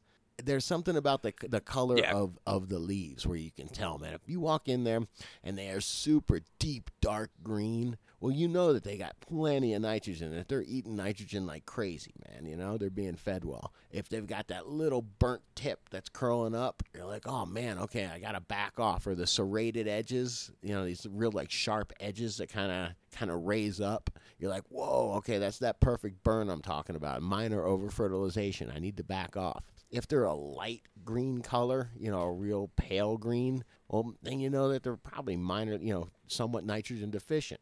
So things like that, just by looking at the leaf, looking at the shape of it, if they're curled down a bit, it can be a sign of too much light or too much CO2. There's all these, or major over-fertilization. There's all these like clues on and it's almost like the way people are. You walk in and you see some guy and he's super pale and he's slumped over with real bad body language, You're like, okay, this guy's about to pass out or something, It's kind of that same thing. Yeah, and know when you're growing this way. For me, I've struggled before when I do see those deficiencies. Like I've seen, a month into flowering, and all of a sudden my white widow is looking way too like yellow. I'm like, I don't want it to look like this until I'm getting ready to flush, because it was having a nitrogen deficiency. So, in trying to chase that problem with a fish or a grow back guano, for me, when you're running out of time, it's not going to work. You feel free to do a light foliar feed of kelp to help offset nitrogen deficiency, as well as watering. Like in my little backup stash, I have I think it's called Mighty Grow or something from CX Hydroponics. It's a synthetic 1200. It's a straight synthetic nitrogen. So in a situation where I got to give the plant a quick hit of nitrogen readily available and I want to feed the plant instead of the soil, I go to that for like a watering or two. And then you can correct the problem quicker. It's hard to correct problems in a matter of time with organics. So keep Yeah, you that have in to mind. think ahead because they have to be processed by the microbial system and then delivered to the plant as to where these salt-based nutrients are in a ready available form. They touch the root and they go. Instant results, man. I got a little bit of my own grow talk to Come on, add what you got? before we get into. I'm consulting on a grow here, just of a buddy, and wanted to get him going right. So I was like, dude, I'm gonna get him started from feminized seed. Don't want to have any issues. Don't want to bring in any bugs. So I picked the glass slipper for him too, because the glass slipper from Reserva Privada, Colorado, is it's a great sturdy plant. It usually doesn't need any pruning, doesn't need much support. I'm like, that's a great beginner, easy to trim. I'm like, I'm gonna get him going on that. But he's gonna grow well within his plant count. So I'm trying to do a couple plants per 1,000 watt, and I want to make sure I get yield. So I emailed over there and I was saying, do you think glass slipper is vigorous enough for doing one plant per 1,000 watt in 15-gallon containers? And I'm looking to yield 1.5 pounds per plant. So they got right back to me. I think this was their grower with good information. And he's like, I think, getting the selected phenotype, you'd be okay. But he said he'd be hesitant to try that straight from seed. So basically, when you get a vial of seeds, you can get 7 seeds for like $25 if you're medicinal, twice as much if you're recreational. Right. He's saying 30% of the seeds planted will lean more towards the pollen donor, which is LA Confidential. So I'm like, okay, how do I see that? How do I pick out the right phenotypes? And it gave a great email back. It's like most of them look, pretty close to each other. I planted 6. Actually, I planted 7, and the 7th one that was a runt that took like 4 days later to pop, and I just threw it out. I was like, I'm not going to deal with it. That's the runt. So I'm like, okay, how do I pick these out? And he says the more indica-leaning phenos will have much slower growth in veg, which I didn't really see. I have 2 out of 6 that are like a ½ inch shorter right now, But he also said they'll have larger, fatter fan leaves, thicker stems, and darker green leaves. And they're saying basically anything that's shorter or bushy isn't going to get you your 1.5 pounds per light. So then I went back and looked at them, and these plants are only 6 inches tall. And sure enough, you could tell the 2 shorter ones out of the 6 did have fatter leaves. It's like, all right, cool. Like I can really see as far as picking out phenos, guys, I think Scotty's got a segment coming up here next week, a great interview. I know it's on the tip of your tongue to say with a seed breeder, but the phenotypes are just what you pick from. I have 10 seeds. It's all glass slipper. Each one's going to grow slightly different because they're picking different attributes from the mother and the father. Well, I think it's dominant and recessive traits from what I remember, which is some of them pick the traits from the mother, some of them grab the traits from the father, and it kind of it's a little bit of a crapshoot. Yeah, and the ones that it's not that the 2 that are a little bit smaller, I'm even going to give to another grower that's just getting started in a little tent because it's just growing for himself. He's not trying to get huge weight, and they'll still produce, and they might even be a little bit easier for them because they're going to stay squatter and be in control. So yeah, that is pretty damn interesting, man. That's the grow. It's the grow talk I wanted to add in, and I am still growing the glass slipper on and off. It's a great plant. Try it out, guys, if you prefer. Hell yeah, man. I like smoking it. I know that. All right. Let's get into what's going on in our grows if you're ready for that. Sure, man. Let's do it. Shit, I've been working, man. I've been working in my grow, man. Do I get to take it away? All right, tell me. Take it away so I can critique it. Okay, man. So, first off, what's going on in my grow is I really did freak out about the fogger that I was using. I had a bunch of busted trichomes on some plants that I'm getting ready to harvest, and what'd you scope them or something? Yeah, I went in there with the scope trying to figure out what was up. Wanted to see. That's how that's how I figure out if my plants are really ready to harvest or not. Is I look for a lot of milky white trichomes, maybe a couple of amber ones over there, but I don't like to have too many amber ones. And that's when I'll harvest. So I've got something that's coming up. I've just got one purple Urkel, which I don't grow that much anymore. So kind of having a good time with it. It's turning super purple, and I'm looking at it, and it's white. I mean, it's got all the white fuzz all over it, but it just don't look like those big bulbous. Usually, you can almost tell. It looks like a bunch of little Christmas balls hung on there or something. And you're having a good time with the purple Urkel? Man, I'm probably gonna. A good time with the strange lady. Yeah, I mean this one's really growing beautifully. But when I'm looking at it, I'm seeing that it just doesn't look as thick. The resin coating doesn't look as thick. It's on there, but it looks like little thin, wispy strands as opposed to these big balls. And when I went and looked, sure enough, that's what it is a bunch of strands of, I don't know, trichomes, I guess. But the tops, the balls have been ruptured, man. So I guess that's from the only thing I can attribute that to is that I've been using the fogger. And I've been going in there being like, yeah, fuck it, man. And now that, I'll get it. It's a fog event, man. Looks like a nightclub in here. And I'm starting to think that going in there and doing that busted those little tiny water droplets being propelled, even at a low pressure, maybe was enough to do some damage. So I'm dialing that bitch way down. And What about your environment? That's what I want to hear. What did you do? What did you do with the fans? It's coming up. I told you, I've been in that grow room all fucking week, man. I got plenty of shit in my grow. Man, I was pulling. Originally, I know that it's more efficient to use a fan to pull. They just pull better than they push. But that being said, pulling was really creating a lot of problems for me. Pulling air through my lights, I should say, because I was pulling outside air, trying to take advantage of that cool air, and I do believe it was giving me bugs because you just can't filter that shit enough, man. And I do believe that it was contributing to a lot of smell. In my backyard, because it was pulling this air through, it was constantly trying to pull light from the grow room. If I had a leaky hood, it would pull from there. And it was definitely getting a lot of residual smell. So what I did was rearrange it, so it's pulling air from my basement. It's not pulling air from the outside anymore. Now I have a pretty cold basement, so, no big deal. It's still getting, somewhat of a benefit of that cool Colorado winter, but it's being pulled through the house. And then it's being also pulled through a filter. Now I have it being pulled, or I guess the air is being actually pushed now through the lights. So I'm taking air from my basement and I'm pushing it through my lights, and I'm pushing it out the other end of the basement. There is absolutely no smell now, which is just great because it's not pulling anything from the grow room. If anything, it's probably dissipating some of the conditioned and CO2 air from my grow room. So maybe my burner's having to work a little bit harder. Maybe my AC's having to work a little bit harder. Yeah. But aside from that, man, I don't know. I'm getting great results. I've done it, and I used to have it to where every morning when the lights turned on, there would be condensation in them. Sometimes there would be ice in my lights, man. Legit ice where the water actually froze in there, man. It was crazy, man. Yeah, and I was getting probably a few gallons a day, maybe 2-3 gallons a day, and I was trying to catch it. It was all on the floor. Yeah, man. So I have switched to pushing, and I love it, man. I think it's a huge difference. Now, I will say I made the mistake of trying to just hang my Max fans. I have 2 Max Fan 8s, and just mount them right to your rafters. Mount them right to the floor joists, I should say. Yep, did that, and holy shit. I think you could have measured what the house was shaking like on the Richter scale, man. For real, man. It was shaking. It shook the whole fucking house, man. Those things are powerful fans, man. If you mount them to where they're touching a wall, or if you mount them to where they're touching the ceiling, you're going to feel some vibration and you're going to hear some noise.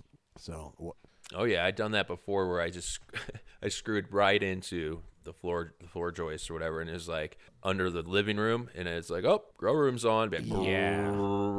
Like kind of like you gotta hang them from bungee cords or anything where you can hang them suspended, and you're pretty good to go. But definitely, or what I did, don't be mounting to really them hard. Chill it out. I was using 2 Max 8s HOs. And instead, I have an old standby, a Max 12. I'm sorry, just a Can 12. And those are big hosses, man. Those are workhorses. So I just went and got my old Can 100 filter from the garage. I was going to throw it away 2 years ago. It's been sitting in my garage because I felt really funny about leaving a 100-pound carbon filter on the curb. I know everything's legal and shit, but it's a little it's a little much, man. Hey, don't forget, if you're a grower, man, don't forget to tip your garbage man for Christmas, man. Give them a Christmas present, man.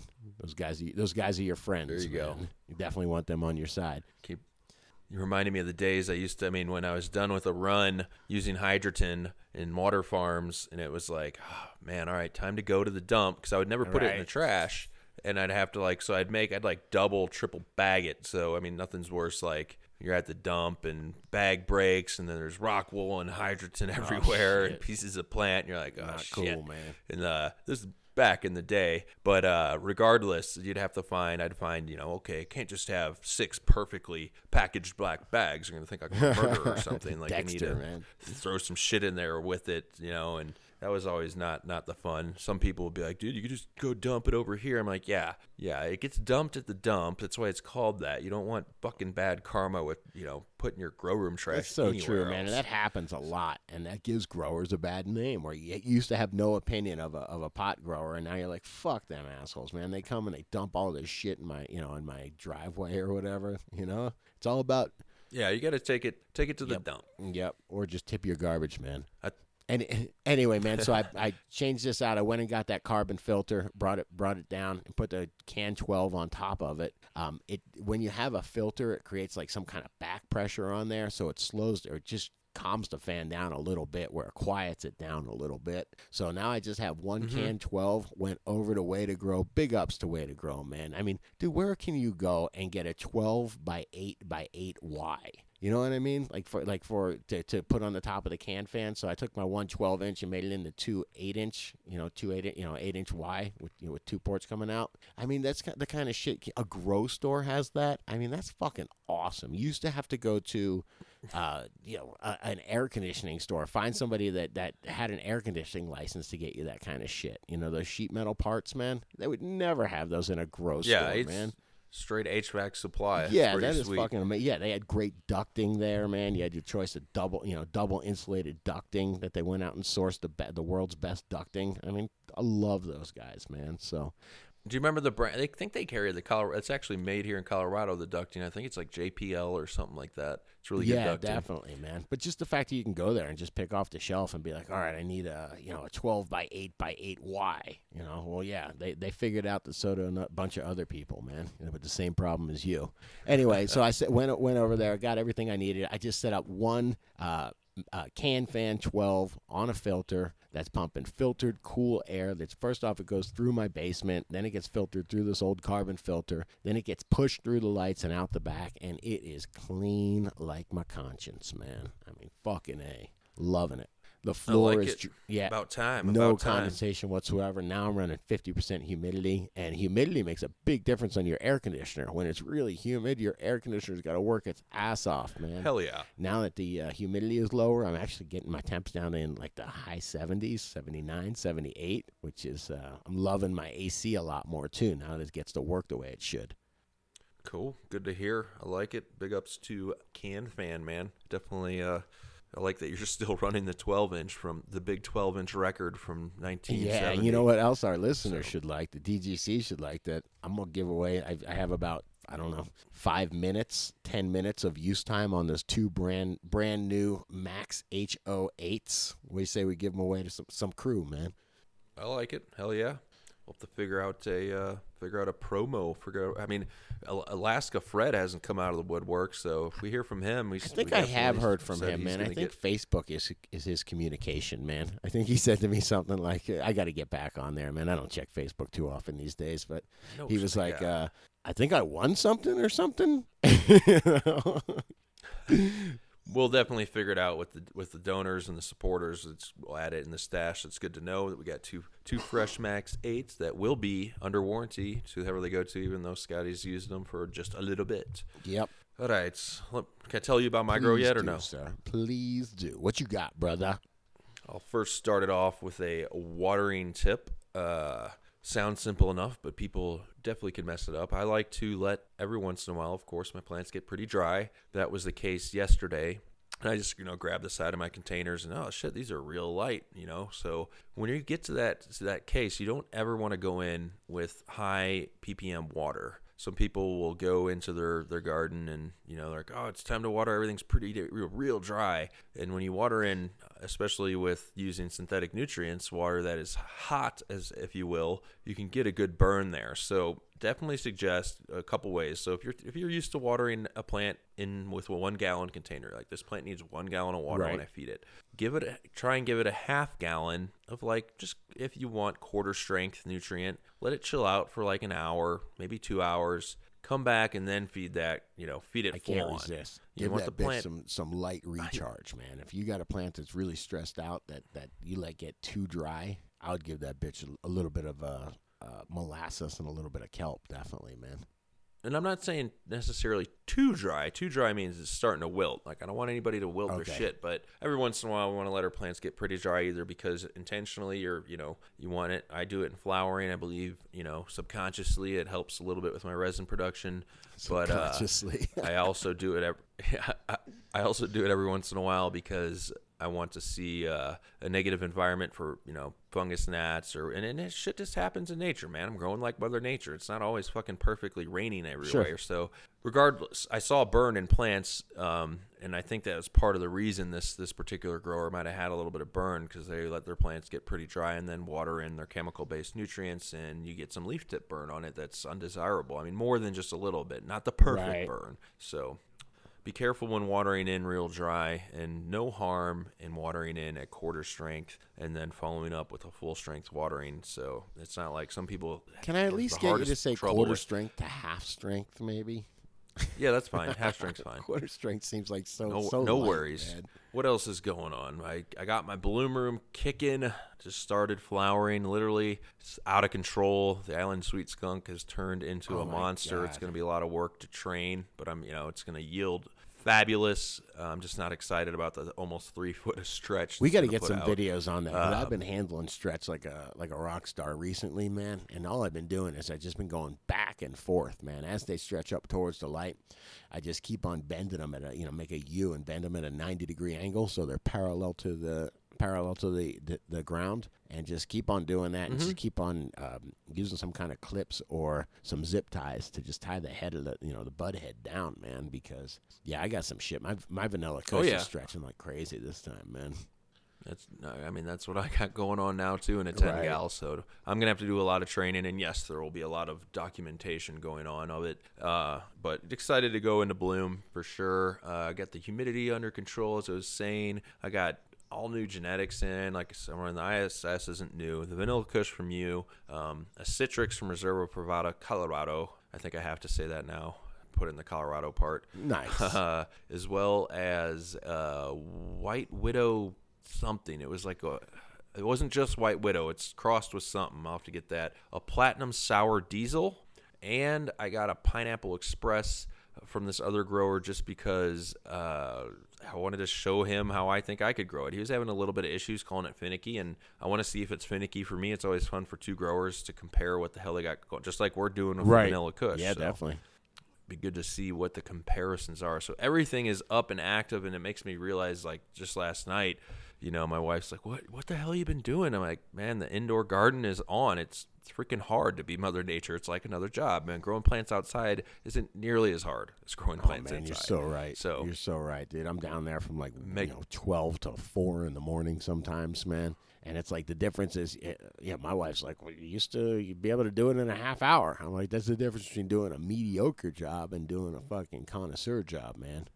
Exactly, and I get tempted all the time to just run and do what I need to do and not make a video and just get shit done. But as I was talking about in the beginning of the show, I want to share the knowledge. And after being a grower, a parent, having another job, being the podcaster with Dude Grow Show is my passion. So. And I'll just do the other plug. Support that passion. Become a subscriber. We'll hook you up with the Max 8. For real. That's right, man. Hey, you know what? You know what, dude? Big up yourself. There you go, man.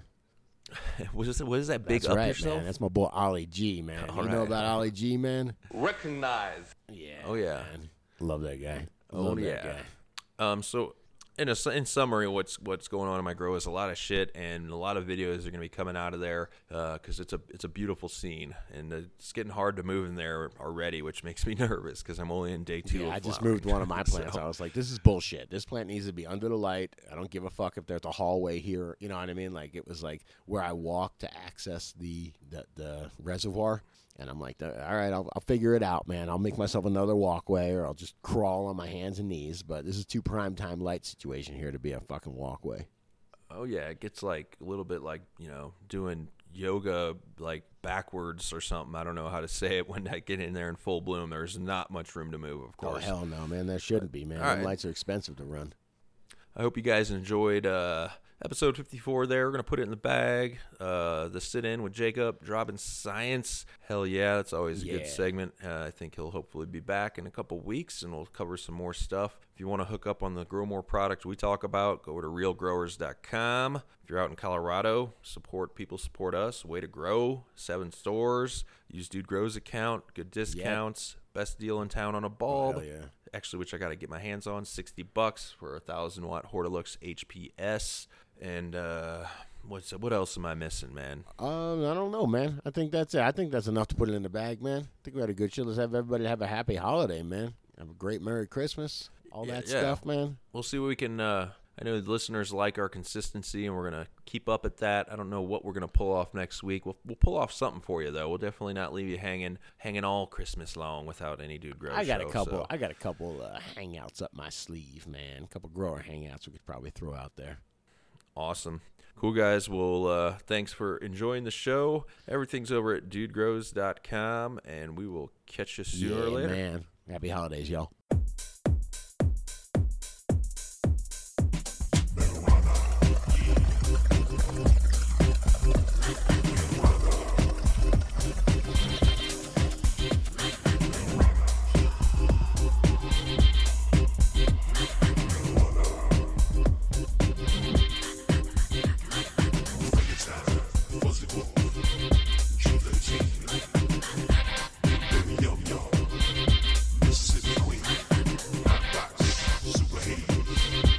Professor Cool.